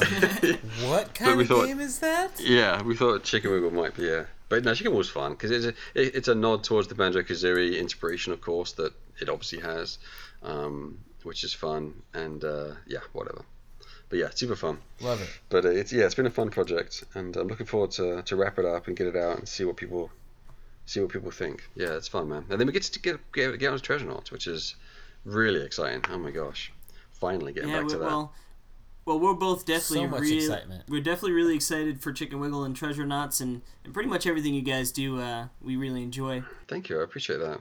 So we talked a little bit about it before. I mean, we have on the show, and we're both super excited. And what were your thoughts when you first saw it revealed? Oh my gosh, I was very, very impressed with the video, with the preview. I had no inside information. I was on the exact same page as everyone else in the not in the, whatever. I wasn't in the know. I had no idea.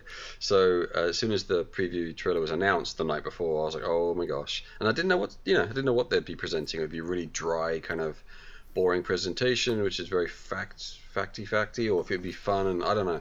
But when it came out, I was like, wow, I am impressed. That was a really slick video.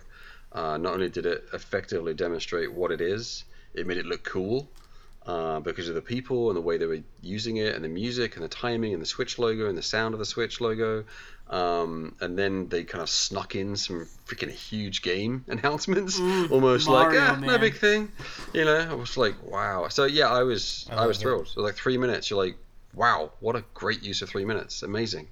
It was surprising. I know, like, looking at outlets that are not huge Nintendo fans and seeing their overwhelmingly positive impressions was, I was like, oh, come on, Nintendo, you did the first part good. Let's follow up with that direct in January. If they come out swinging, it's theirs to lose at this point. It's at this point it's gosh, so much better than the Wii U as far as the way they've communicated the console. Right, so much better. I mean, like on Facebook, you scroll and see like random articles from not gaming websites that are talking about this thing, and that's just completely the opposite of how it was with Wii U.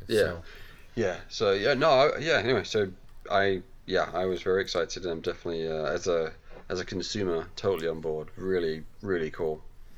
Do you see? I just cannot believe you don't have a development kit yet, and I was just sure that neither can I. You're gonna be like, yeah, you're gonna be like, Nintendo's dropped the ball on that one. I don't know what they're thinking. Yeah, I feel the same way as you.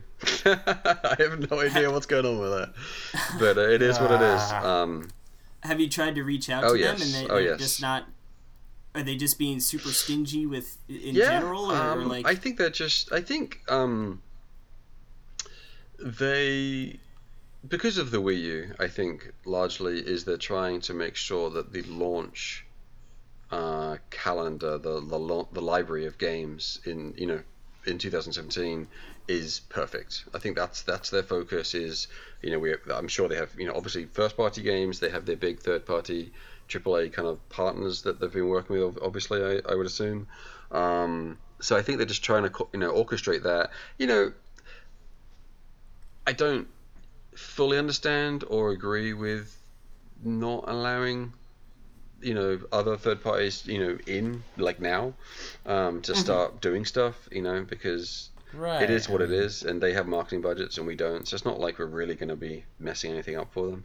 But I think they're just almost being overly cautious with the software that, because they can't, once they open the floodgates, once they say, great, everyone can order a dev kit, then they have absolutely no control over what will be released on their platform, because they don't have that stance anymore. Like back in the day, they used to. Back in the day, they used to say what is and what is not allowed on their machines. But that's a really good point. But now they don't. They don't want to get involved in that. So the only way they can control it is go, well, you can't have a dev kit. So I think they're like, what? Let's try and make 2017 as perfect as possible within their control. And what we like, Nintendo's thinking we're gonna hit that launch. We're gonna make that about us, not so much about indies. Well, and at the end of the day, if there's one hardware manufacturer in the video game space that can make amazing first party games, it's Nintendo. Sony and Microsoft don't even hold a candle to them. So, they don't really need third party at the end of the day. I mean, it certainly doesn't hurt, but they can be completely self-sufficient if they had to, whereas the other guys can't.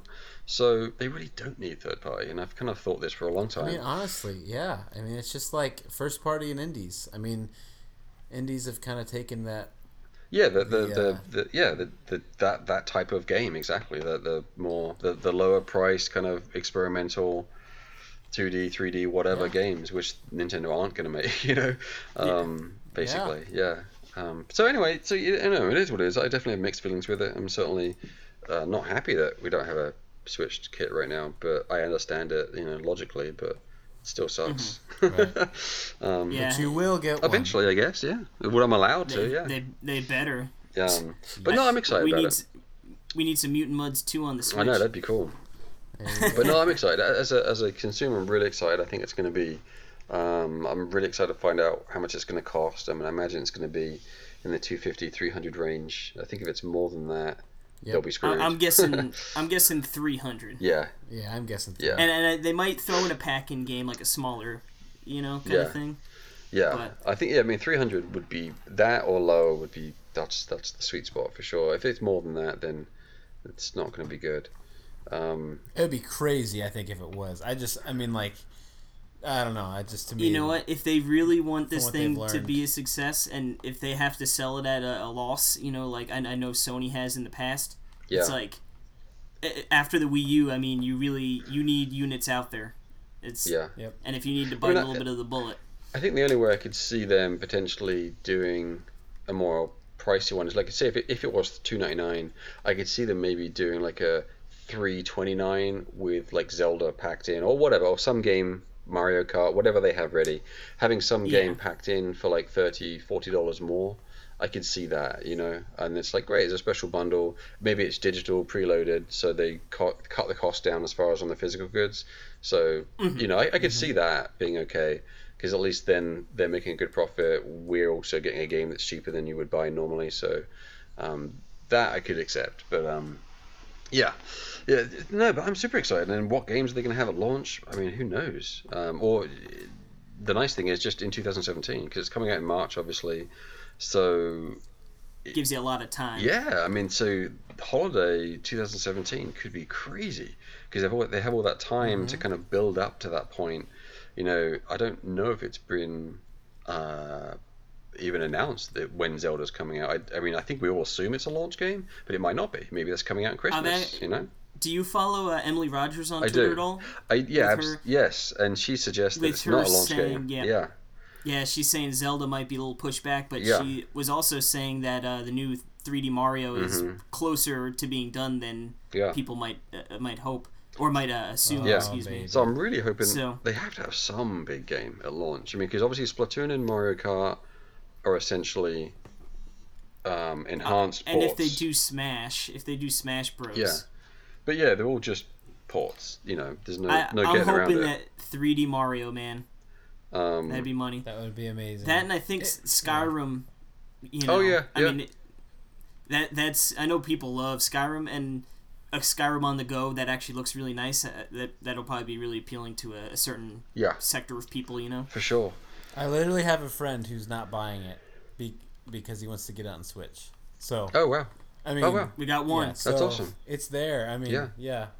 What did you guys think? When you saw the video, what was what were you imagining before you saw it, and then how did you feel about what you saw? Well, originally when the Eurogame leaks had come out and they were talking about the hybrid, and I was thinking developers are going to have to come out with like a home console version and then a dumbed down weak version for the Go. I heard rumors of that. I was like, oh my gosh, that's going to be horrible. I was like, that's a nightmare. Yeah. But the fact that, the innards are in the handheld part and then the dock is really just a projector to the screen, that made so much more sense to me. Like, okay, this is perfect. And like we were talking earlier, I generally end up playing my 3DS way more. Even if I'm at my house, just nice to be able to, walk around with it, or if I want to go sit on the couch and play or lay down. Yep. So this is, right up my alley. I'm over the moon. Yeah, like the big thing with me was just how simple the concept was. It really made everything, that it wasn't two devices, with similar software, similar operating systems. It was just the same device that you literally take the controllers off and dock it. I mean, it's just a crazy concept, wacky, and I think it looks awesome. So. Yeah. And the name, the Switch, originally I was thinking okay, it's sort of weird. But you know what? With the advertising mishap, if to put it lightly, with the Wii U, it just makes sense. Guys, this is what it is. You switch it from the handheld to the TV, switch it back. I think it just it's very self-explanatory, which hopefully will just be better, just all around. Yeah. So you guys, day one? Oh yeah, absolutely. I mean, to be honest with you, they could have announced it was going to be like a Etch-a-Sketch, and I probably would have bought it day one. Right. Yeah, it's nice. I'm looking forward to get my hands on it to kind of see how how heavy is it and how it feels. Yeah, how portable is it? I like I really love the concept that you can take off the controllers and do a multiplayer, on the single device essentially. And it's kind of bittersweet, but that's perfect for Treasure and it's a two-player co-op game. That's the way it's designed from the beginning. So that will be great for that when and if we actually finally get to be able to get our hands on the dev kit. But as soon as I saw that, I was like, oh my god, that's perfect. From the beginning we've designed Treasure to be very friendly as far as two-player. Like, say you're playing it, and you get to a certain point where you need a second player to jump on two pressure plates to open up a secret door to go blah wherever to get some extra loot. Like, hey, you can just call someone to play with you real quick. They help you out and then they can go away again. There's no, it's not a strict kind of rules thing where you have to start as two players if you're ever going to have two players kind of thing. So anyway, that seems like a perfect fit. Yeah, no, it really is.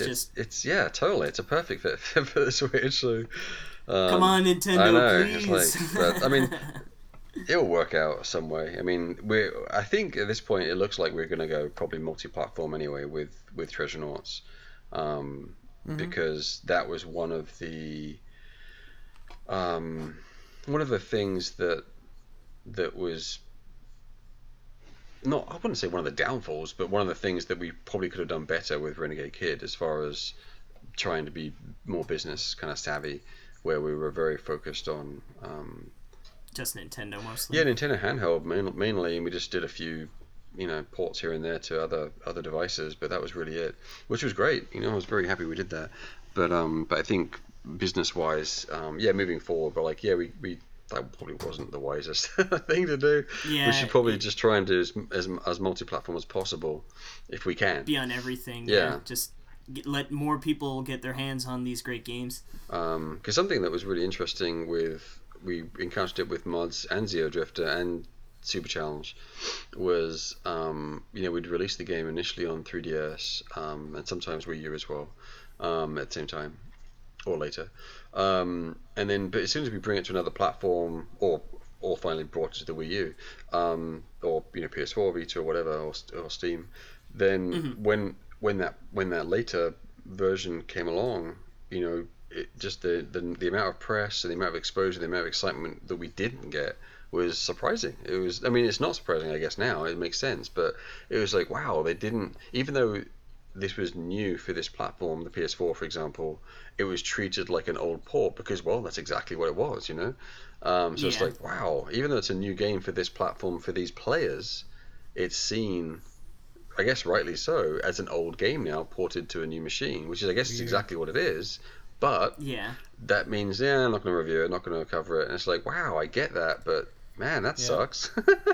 It's kind of a disservice to the game and to the players. But I get it; it makes sense. It's not sexy. It's not exciting news anymore. So it's like, wow. So that's another side effect of that approach, which has unfortunately negative kind of repercussions for the potential of sales for the game. So anyway, another reason for multi-platform is to try and maximize on get them all, get them, bang them all at the same time. Exactly. You just got to do maybe the exclusive content. You can play as Kratos. And that's why they do that. Yeah, that's why they do that, to get the hardware manufacturer on board to promote their game on their eShop, and also to get those local players to be like, ooh, and to get the press to give them something to write about. If it's the same old news, who cares? New, yep, it's exactly. Could rehash the older. But I'm not really into playing that game as far as what new can we add for the Xbox. I guess morally just I cannot play that game. I'm just not into it. Yeah, it feels sort of dirty. It really does. I mean, I applaud what the Shovel Knight guys have done. I really do. I mean, they are awesome people, and they've made an awesome game, and they're playing the game right in every way. Those guys are madmen. They are madmen. Like replaying the second as Spectre Knight or Plague Knight, excuse me. It was like a totally new game, and they're going to do that for a couple more nights. It's just like, honestly, I would have paid for this DLC like in a heartbeat, and you guys are giving it away for free. Totally. Yeah, they're good guys, and they're really delivering on. They're just good people, you know. They're delivering on what they said they would do. It's not like they got a ton of money at the Kickstarter, honestly. They've made the money from the game, which is fantastic. But they're doing it, and it's paying off for them, which is great. But yeah, for me, I want to try and go the multi-platform route instead to see if I can get that going, like simultaneous as much as possible. But or if you get it within like a week or so, so it's still fresh in the topic, you know. Exactly, yeah. So, but anyway, Switch. Hopefully, yes, we'll be on that in 2017 with any luck. That'd be nice. Fingers crossed. Yes, yep. Fingers crossed. Yeah, I mean, you could always do the Atui collection physical on Switch. Boom. Exactly. That cartridge. Yeah. Zeo Drifter for sure. and everything. So that would be so sweet, but no 3D. But yeah, no, I would love. I love 3D so much. Yeah, me too, man. Me too. I'm really hoping. I mean, I guess, and this is a nice segue to the 3DS again as well. I guess it'd be really interesting to see how long the 3DS lasts once the Switch is out, because you would think the Switch would, finish it off. Would eat into the market to some degree. But I guess on the same token, you could see that 3DS audience would be like, well, maybe not, you know, because it is a very different kind of it's thing. So different. It is different games. Because I do have an iPad and I have a phone. Mm-hmm. Yeah. And I don't do them. They're not the same thing.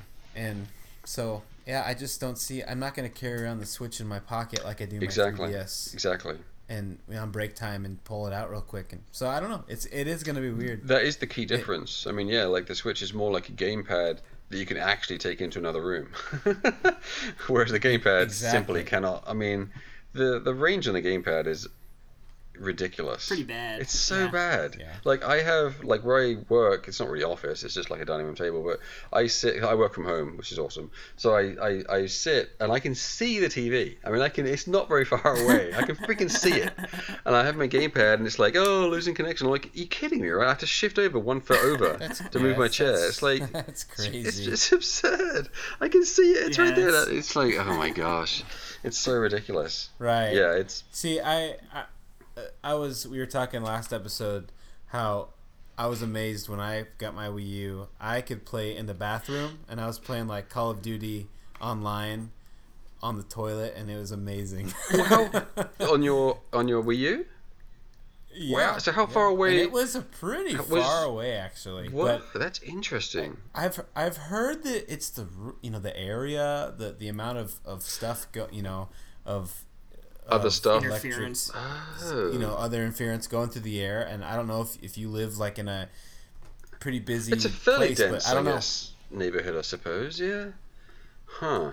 Yeah. So I don't know, but yeah, I can see, and then like literally right now in my other house, I have my gamepad in my bed, and I literally like the difference between holding it down like by my waist. Exactly. Like then I can play, but then if I pull it up to where it's comfortable, I can't. So it's like, That's hilarious. That's why the Switch is so perfect. That's why, and that's what I mean. Where it's so simple. It's not a portable. It's a home console really that you can play anywhere. Exactly. Exactly. It's like the Wii U was just a beta for the Switch. Yeah, pretty much. Yeah, but then you can actually take it outside, which is nice, and it has the detachable controllers. I mean, it has other things to boot, which is awesome. Yeah. Yeah, it's gonna be great. I really think so. Yeah. And it I mean, honestly, for an analogy, it just reminds me of like the Wii remote to the Wii Motion Plus. It's kind of like what it should have been. But luckily the Wii was crazy, so it didn't fail. I mean, it was the biggest boom of ever, and it worked okay. But with the Wii U, it just didn't work as well. Right. So. And it makes at least we got games like Super Mario 3D World and Mario Kart 8 and so on. The games are great. Splatoon. Yeah, it's Splatoon, totally. So it's very smart that they're like, all right, how do we leverage this era? And we're like, great, we'll just move it on to the Switch. I mean, there's millions of people that haven't played it, and those that have played it, we'll give them new content. Maybe whether we'll get a price discount, probably not. I wouldn't imagine they would. Yeah, I wouldn't. I just don't know how they. No, that, there'll just be new content, new game, buy it or don't kind of thing. I mean, if they have the Nintendo Network ID working properly, I don't know. But yeah, no, yeah. So I mean, I think they're making the best out of a not ideal situation with the Wii U, and they really could hit a home run with this one. I think the Switch could do very well. I mean, it's yeah. It's been received really well. But it's all, as usual, it comes down to the games. So it'll be interesting to see what they have and when they have it next year. And I know that list of third parties looks huge. Let's just hope that they follow through and continue to support it after that they just don't poop out a port and call it a day. Well, and the other good encouraging thing is obviously they blended the two software teams at Nintendo, the 3DS and Wii U basically are now one team essentially, or they can focus all on Switch games. Double the games, hopefully. Yeah, so and they were already kind of leaning on some of their partners, such as Reno Retro did some of the tracks for Mario Kart 7 on the DS, for example, and I think they leaned on some other people for Mario Kart 8. I can't think who it was now. Probably Namco, maybe. Yeah, Namco worked on that, right? Didn't the Namco Bandai help out with that? I don't know, maybe not. Because they did the arcade game. Monolith 2 or something. Yeah, I forget. But anyway, it's some really high quality partners that can help them out on high profile first party games, which is great. So, and they have their own internal, so they're really in a pretty awesome situation to churn out some pretty amazing games at a decent rate. And they seem to have this approach where they create this library of Nintendo assets. Like here's the pipe, here's the green pipe, for a 3D World type game. Whether it's used in Mario Tennis or Mario Party or Mario 3D, doesn't matter. It's the same pipe, So they kind of have this asset production line. Obviously, they have to tweak it per game as well. Certainly the Mario characters and so on. But there's some assets they can share. At least it provides a template where they have minimal work to make it fit the new game. So that's encouraging. So they have a very similar art style throughout. So we could see some pretty crazy awesome games over the next few years on the Switch. First party, I mean, who cares about third party if you have them, knocking it out the park, Honestly, that's exactly how I feel. So it's good to hear it from you too. I mean, I really just don't care about third party. No, whether EA is on there or not, or Bethesda, that's great. I guess I don't care. It doesn't affect me. I want Mario. I want Zelda. I want another Toad Treasure Tracker because that game's awesome. I want their first party awesome games and more Splatoon type stuff. I want all of that. That's all I want. Now, if you could have any game, like what would be your game that you would want? Like, I think it'd have to be a 3D Mario game. I mean, that to me, from the moment Well, you're in luck. Yeah, I know, right? Because we had it kind of with the NES and the NES. And then the Super Nintendo, the Mario 64. Then I liked Mario Sunshine on the GameCube. Sunshine was it was a fun game. We're big fans here. Obviously, Galaxy 2. I like 3D Land a lot on the 3DS. 3D World on the Wii U is fantastic. So a new 3D Mario game, whether it's 3D World style, which obviously it's not, but if it was, that would be fine. But it's more of a Galaxy style, but probably more of a Sunshine looking game actually.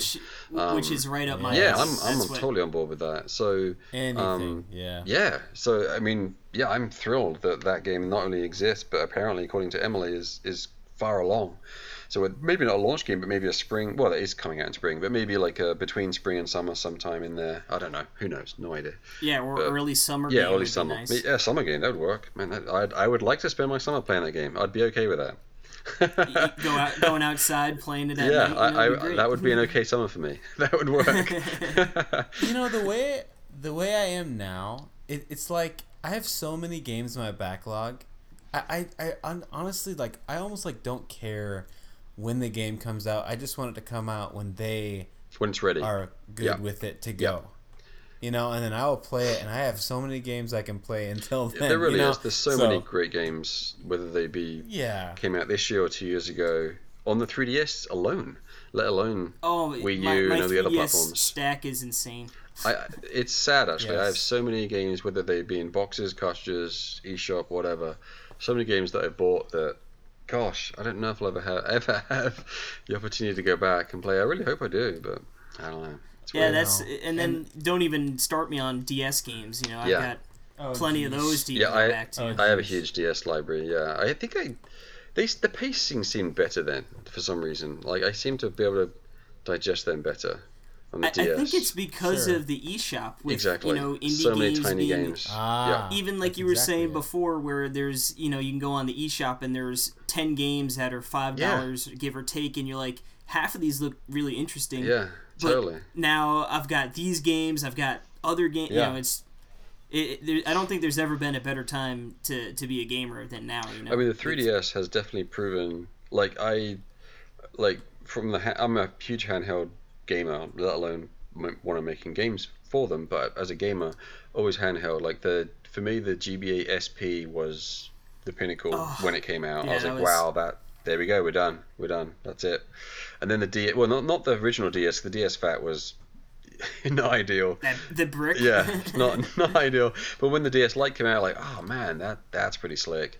I had the DSi. It was okay. It was good. But the DS Lite was smooth and rounded and sweet.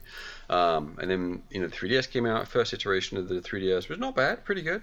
But then what I have now, which is the new 3DS, like the smaller one. That's what I'm using too. It's perfect. It's perfection. It is. It's freaking amazing. I love it. The 3DS is I've played all the Nintendo consoles, and 3DS is my favorite. Yep. It's perfect. It's got VC games. It's got all original games. It's got it all. It does, because I have Animal Crossing actually downloaded onto that thing, because I was like, well, that's going to be perfect. If there's going to be a game, it's going to be that. So I can have a full retail game on this. Like, what? So I have that on there. Actually, I think I have Mario Kart on there as well, because that's kind of fit that criteria as well. But I have loads of retail games as well, as far as physical stuff. And the crazy thing is, they still pump them out. So what was they announced on the Nintendo Direct? There was like the Yoshi's Woolly World. Yeah, Woolly World. So I haven't even played that on. I own it, but I haven't even played it on the Wii U. I have it. It's a really good game. I'm really excited to play that one. And that was similar to Donkey Kong Country. I had it on the Wii. Yep. I wasn't a huge fan of the motion controls. I played it a little bit. It was pretty cool. But as soon as it came onto the 3DS, so good. Yeah, I beat it. I was like, it was perfect, because they added the extra helpers, which I really needed, apparently. The balloons and so on. So I really took advantage of that, and it really made the game better, for me at least. Anyway, I really enjoyed it, because it had those kind of handicaps, I guess.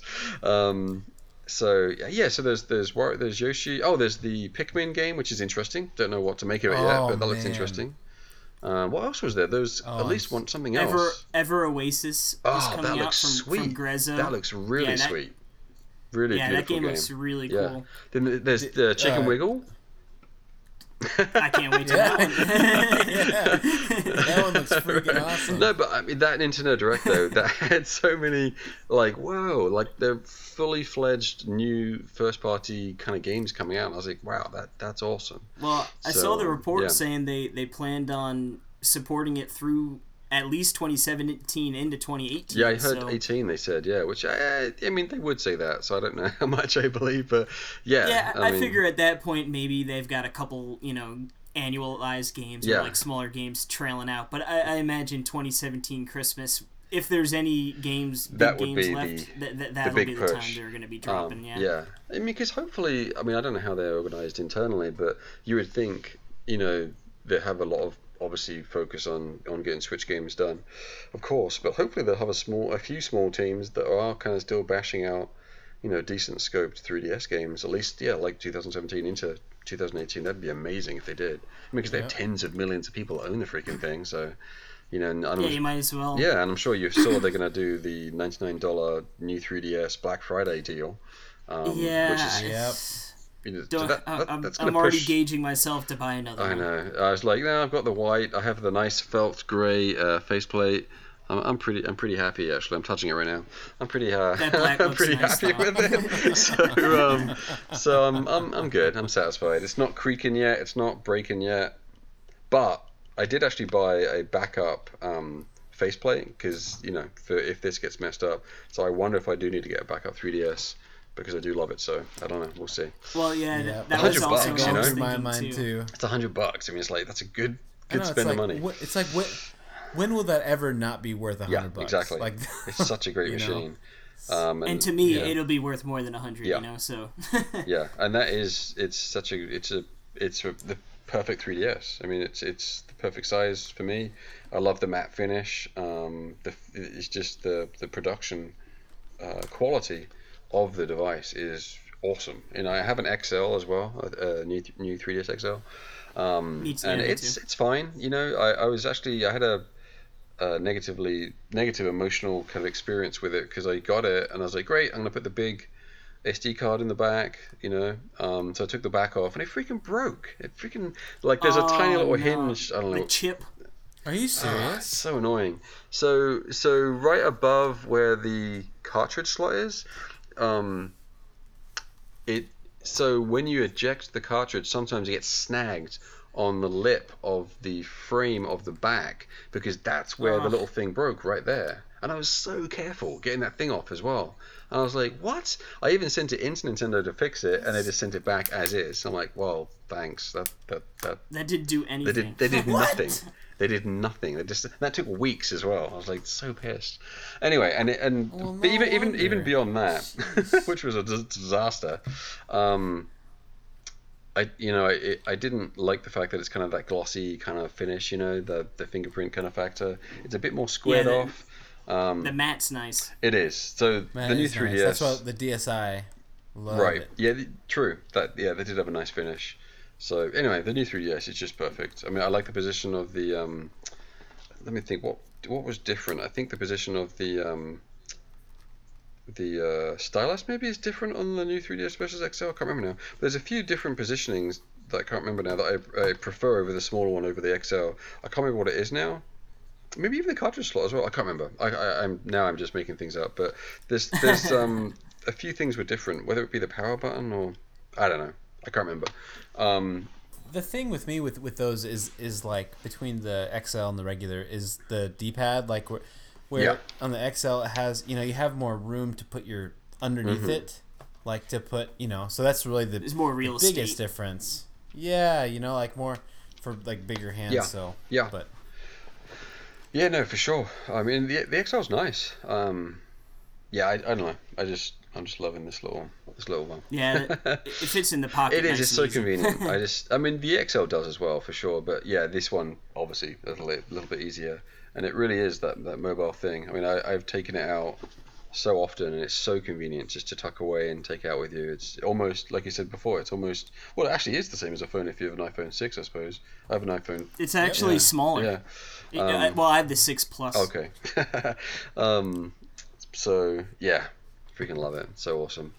So yeah, I guess you've convinced me. I will be buying a backup 3DS. Thanks, guys. Thanks a lot.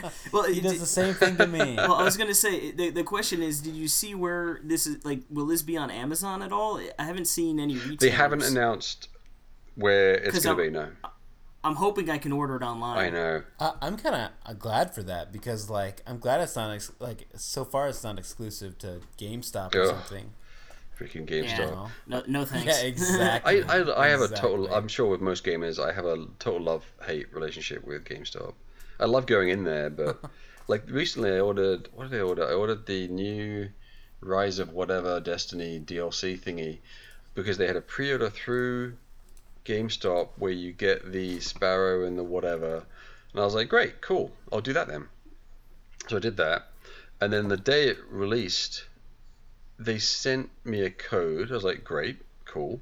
I entered the code on it says Xbox One. So I entered the code, and it gives me is monetary value. Basically, they sold me a gift card in the guise of an actual game. I was like, holy shit! Pardon my French. Jesus. Wow. I was like, I couldn't even believe it. I was like, is this a mistake? Like, no. Yeah. That's weird. They purposely made the decision to basically do the bait and switch where like we're going to pretend we're selling you something, but you're actually just buying a gift card. Oh, and by the way, it's not going to include the taxes either, and good luck actually finding the game once you get online because it didn't even exist. So the thing that I bought was like 40 or 50 bucks. I can't remember what it was. No, 40 bucks I think. So I bought the thingy. They gave me the $40 gift card basically. I put it in. I'm trying to find the game online now. Now I'm just on Xbox freaking live freaking store now. So I'm like, why was I even talking to GameStop? Completely pointless.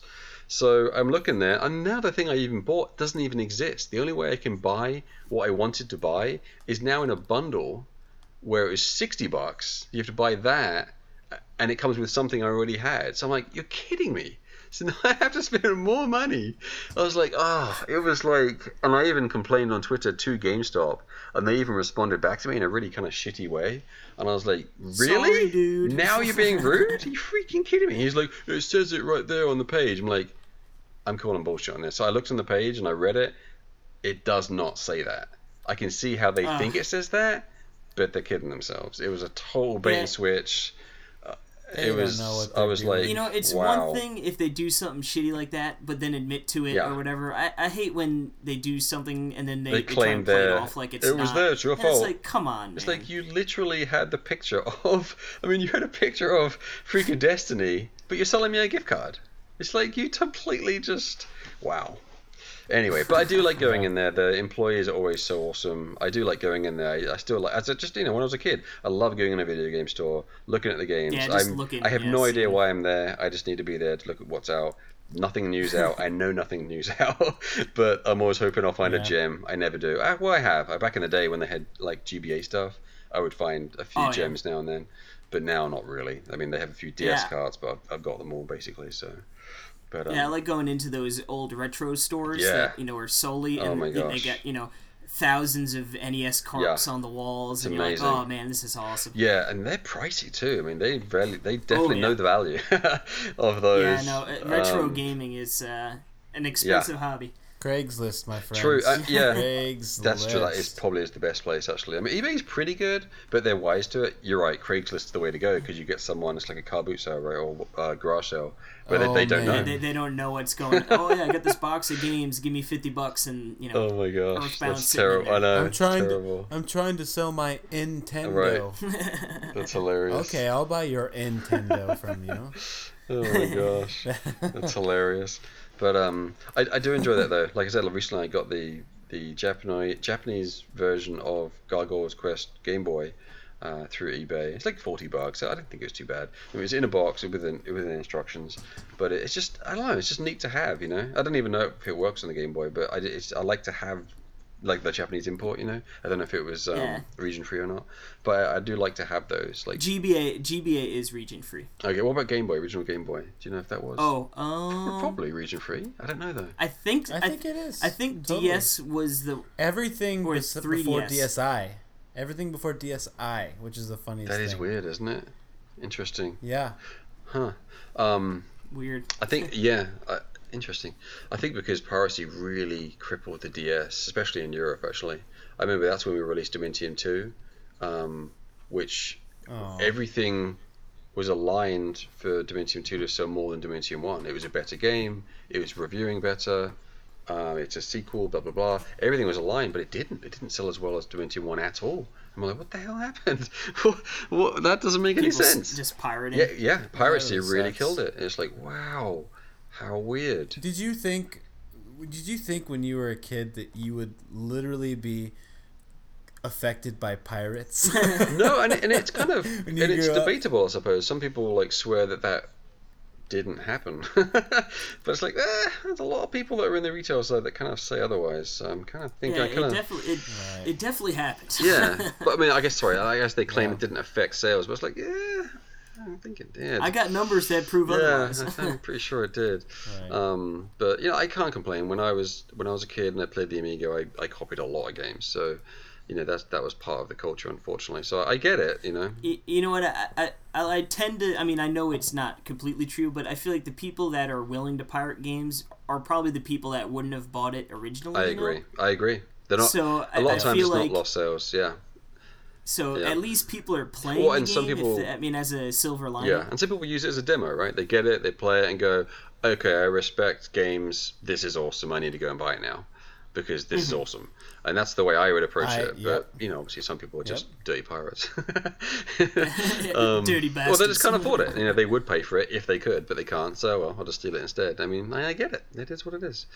I've been there when I was a kid on the Amiga. That's what I did. Not great, but whatever, that definitely affected the market for the Amiga. It was rampant. Oh my god, it was rampant in Europe on the Amiga and the ST. copying games. It was because it was just you'd buy a 3.5 inch floppy disk. You get XCopy. You good to go. You good to go. You can copy practically any game. And it was, we would have copy parties where you'd meet up with your friends. You'd have a stack of blank discs, and you'd be like, "Great, what do you have? What do you have?" And you'd just be, and it wasn't. You didn't even feel like you were stealing games. That was just part of the culture. It's like, this is what you do. You buy an Amiga, you buy a bunch of blank discs, you go and see what your friends have, and you swap either way, and there you go. And you don't really buy games. It's kind of weird. Yeah, you don't even think. We didn't feel like we were being bad. We just didn't know any different. We were just naive. Especially when you're younger, you're not thinking like, oh, people spent a lot of time making this game as they're living. Exactly. No, for me, they just came from the video game factory. I don't know where they came from. I don't care. They're just games. They're just there. Yeah, they're just games made for my pleasure. Yeah. So it's funny how things have changed. But anyway. But it is impressive how, I was as a developer now, I guess, obviously on the other side of it, it's impressive how Nintendo approached the 3DS with the ability to update the firmware and get in there and to kind of combat the piracy issue, and they've done a bang up job, man. They've done a really good job. Every once in a while you see a game is used for homebrew, and then all of a sudden, like, it's closed. A patch is out, and boom, that game's shut down. Yep. And even games are taken off the eShop because they have an exploit in them that people can use. Yep. So they're taken off before they can fix it and they can put it back up again. Crazy. So I mean, pretty amazing. How times have changed. Yeah. Because I remember with the DS and the Wii, those eShops, or whatever they're called, the DSiWare, right, and WiiWare, those shops were baked in. I mean, they could not do anything to those shops. They couldn't update them. They couldn't do anything. It was just completely they were just concrete. So it was what it was, and it was like, wow, that's awful. So they obviously tried to do the opposite for the Wii U and the 3DS, and thankfully I think they did a pretty good job. I do want to say this though about the Wii shop. It gets so much flack, but I don't know if you've experienced anything on the Xbox One shop, but I think it's horrible. And I went back and I actually downloaded something off the Wii shop, and I was like, you know what? This is, there's sections. I know what I'm trying to get. I got to it quickly. Yeah. It was done. I just wanted to say that because, man, I hate the Xbox One. Doesn't it seem like it's backwards? Like it's worse than the Xbox 360 store? Oh, yes. I mean, I don't use it that much. It's horrible. I mean, it's probably the console I use the least. So you haven't used it that much. It's usually I buy retail games anyway with that if I buy anything. But yeah, like when I tried to get to something, I'm like, where's that menu? How do I just browse freaking games? How do I browse them out? And how do I browse my games? Which ones I own and which ones I want to buy? I'm like, it's not as intuitive as the 360. And it's obviously made doubly worse for me because I don't use it much. But the main objective is just making it simple and straightforward. Yeah, you would think. How many people do you need to test this thing before it's just make it simple? Yeah, I think with that you get so many cooks in the kitchen, it just gets over designed to the point where they're trying to please everyone and they end up pleasing no one. It's so typical of those big things. Exactly, it's just like they didn't trust anyone, so everyone had their say, and it's like, yeah, good job guys, you've made a donkey. Or a camel, or whatever the term is. A camel, I guess, right? That's a camel is a horse designed by committee. Is that what it is? Something like that. I don't know. Something along those ideas, anyway. You've made a Sonic. Exactly. I'll just call it a Sonic. Yeah. But yeah. So. Alrighty. I mean. Cool. we ventured off Switch thoughts quite a bit there, but that was good. Good. No, it was good. It's fun. Like I said, I like chatting about games. It's fun to chat about all games come again. We were so happy to have you on, and we really appreciate giving us the time out of what I'm sure is a very busy schedule. Working on these games. I appreciate it. I mean, it's awesome to come on and chat with you guys. Definitely lots of fun, and it's nice to take a break and just chat and chill for a while. So I appreciate the break. Appreciate the break, and I mean, you're always welcome to come back at any time. Just let us know, and we. Maybe when Chicken Wiggle comes out. Definitely. I'd love to. Once the game's out and get it in your guys' hands, I'd love to hear your thoughts on the game and. I will definitely be making so many levels. I was going to say that's what would be really fun. Is it's so unique and different that we're making a game where people can actually partake in it and create things and share those. So that's a really new, different, strange thing for us where, in theory, there's lots of opportunities for us to kind of do stuff together in that way where, Yep. yeah, we can kind of talk about levels and share levels and give out codes for levels so they can go check it out. And yeah, just fun stuff. And we definitely wish you the best with all your development. Thank you. And just it all goes smoothly, because we all know how just crazy it can get, and if something bad happens, right? So yeah, no, I appreciate that, man. And I don't mean just in the developing, just a bug or something. Right. So. And I've already started constructing my letter to Nintendo to get you a Switch development kit. Well, I appreciate that. I've been bugging them as well. I mean, I think it seems like I think the floodgates are going to be opened very close to the launch of the Switch. So probably next February or March is when they'll start doing that.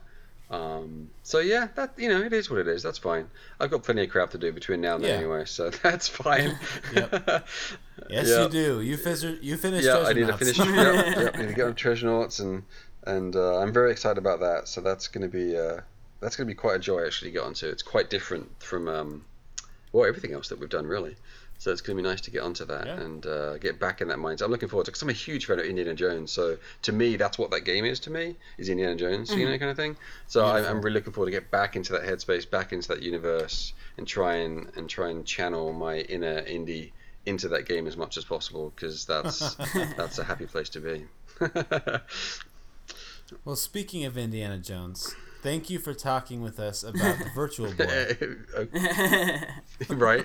Yeah. Do you have any plugs or your Twitter handles so people can know where to find you? Yeah. I mean, Twitter's probably the most active place where I'm at, and that's just my name, Jules Watsham. So at JoolsWatsham. And then I have links to everything else from there, the Year 2E stuff, and my blog is the same thing. It's JoolsWatsham.com. Basically, I write stuff up there very infrequently, but yeah. Yep. You just wrote something. I did. Yeah. And you talked about that today, so a little bit of the subject in there. So. Yeah. So that was So anyways, that's where all my stuff is. So definitely swing by and say hello on Twitter if anyone is interested in doing so. Cool. All right, we're going to take a little break, and Jules is going to get out of here, and when we come back, we're going to do some Craigslist roundup, and we have a very special giveaway to give you guys details about. So we'll see you in a little bit. Bye, Jules. Bye, guys. Bye, Jules. Thanks.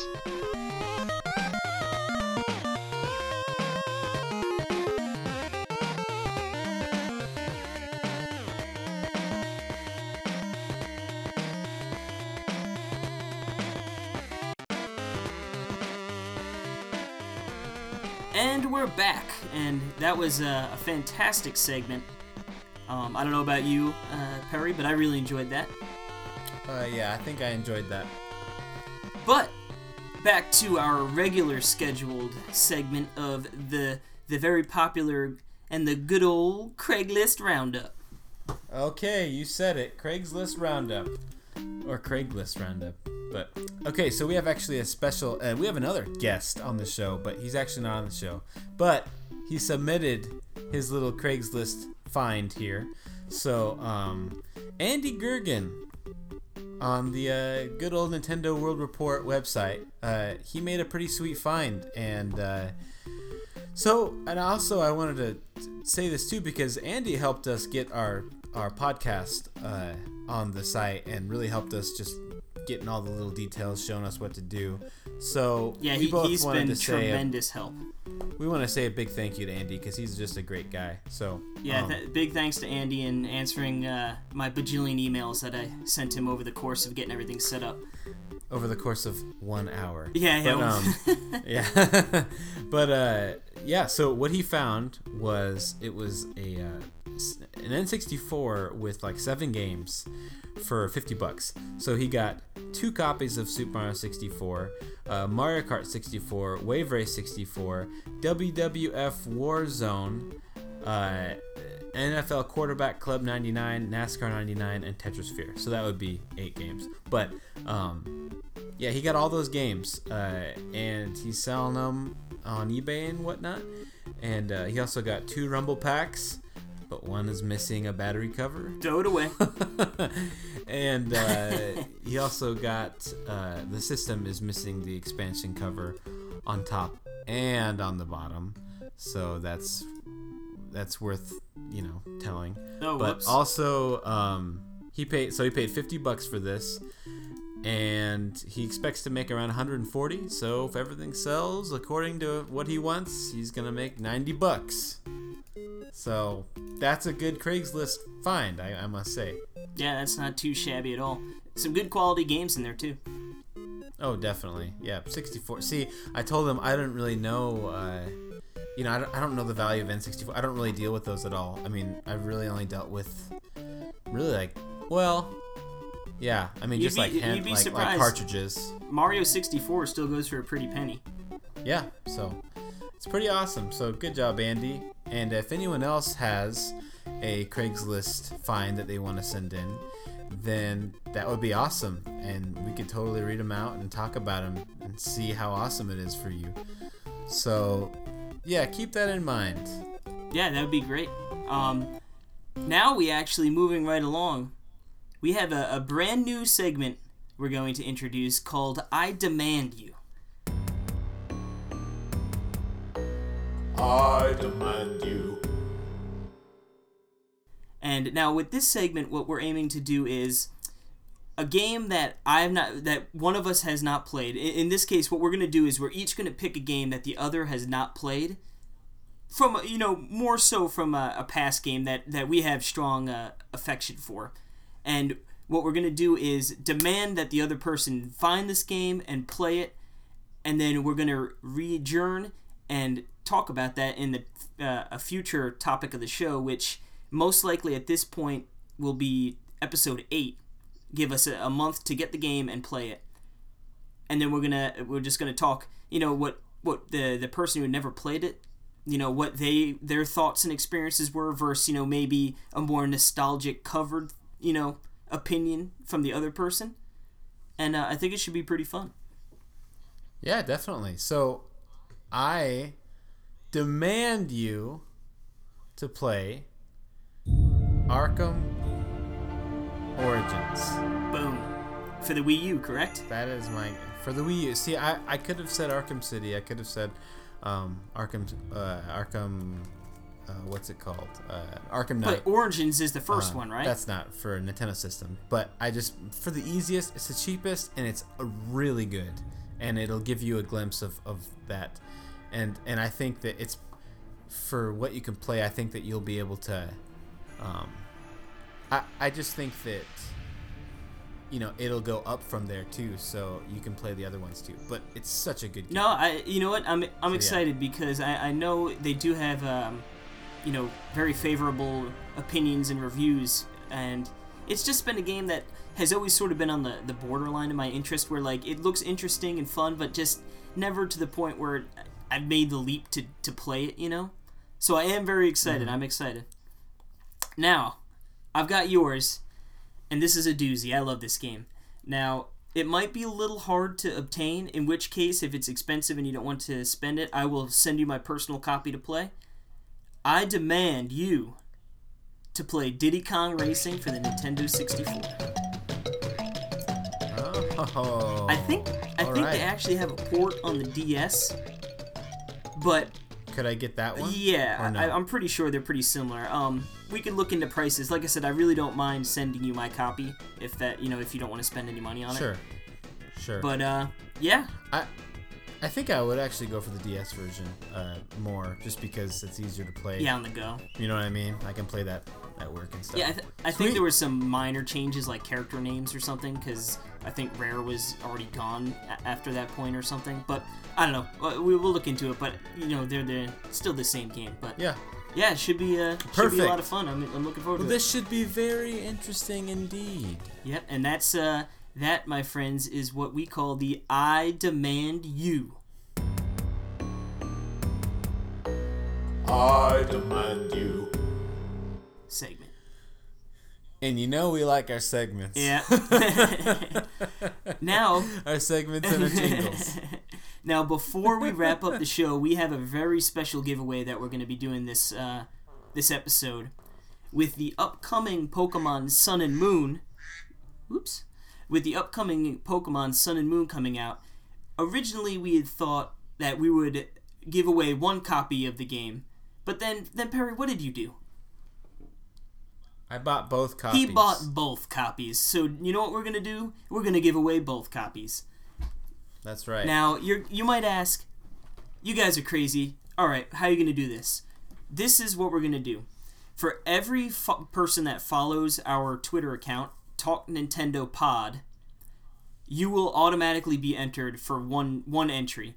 If you retweet I'm going to make a graphic with the rules of how the giveaway. If you retweet that tweet, that'll be a second entry. And if you tweet at us with the hashtag Talk Nintendo Giveaway, and you tell us your favorite Pokemon, doesn't have to be in Sun and Moon, but just out of the entire franchise, that'll be a third entry.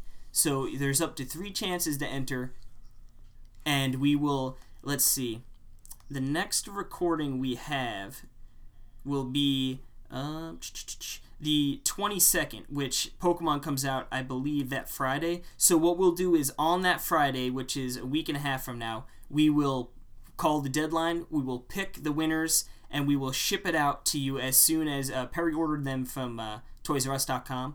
So yes, it might be a couple days, by the time he receives them and we mail them out, but we will get them to you as soon as possible because we know everyone wants to be playing the Pokemon and talking all the goodness. That's true. So we will do our damnedest to get it to you ASAP. But check out our Twitter. You'll see all the information on how to enter again on there.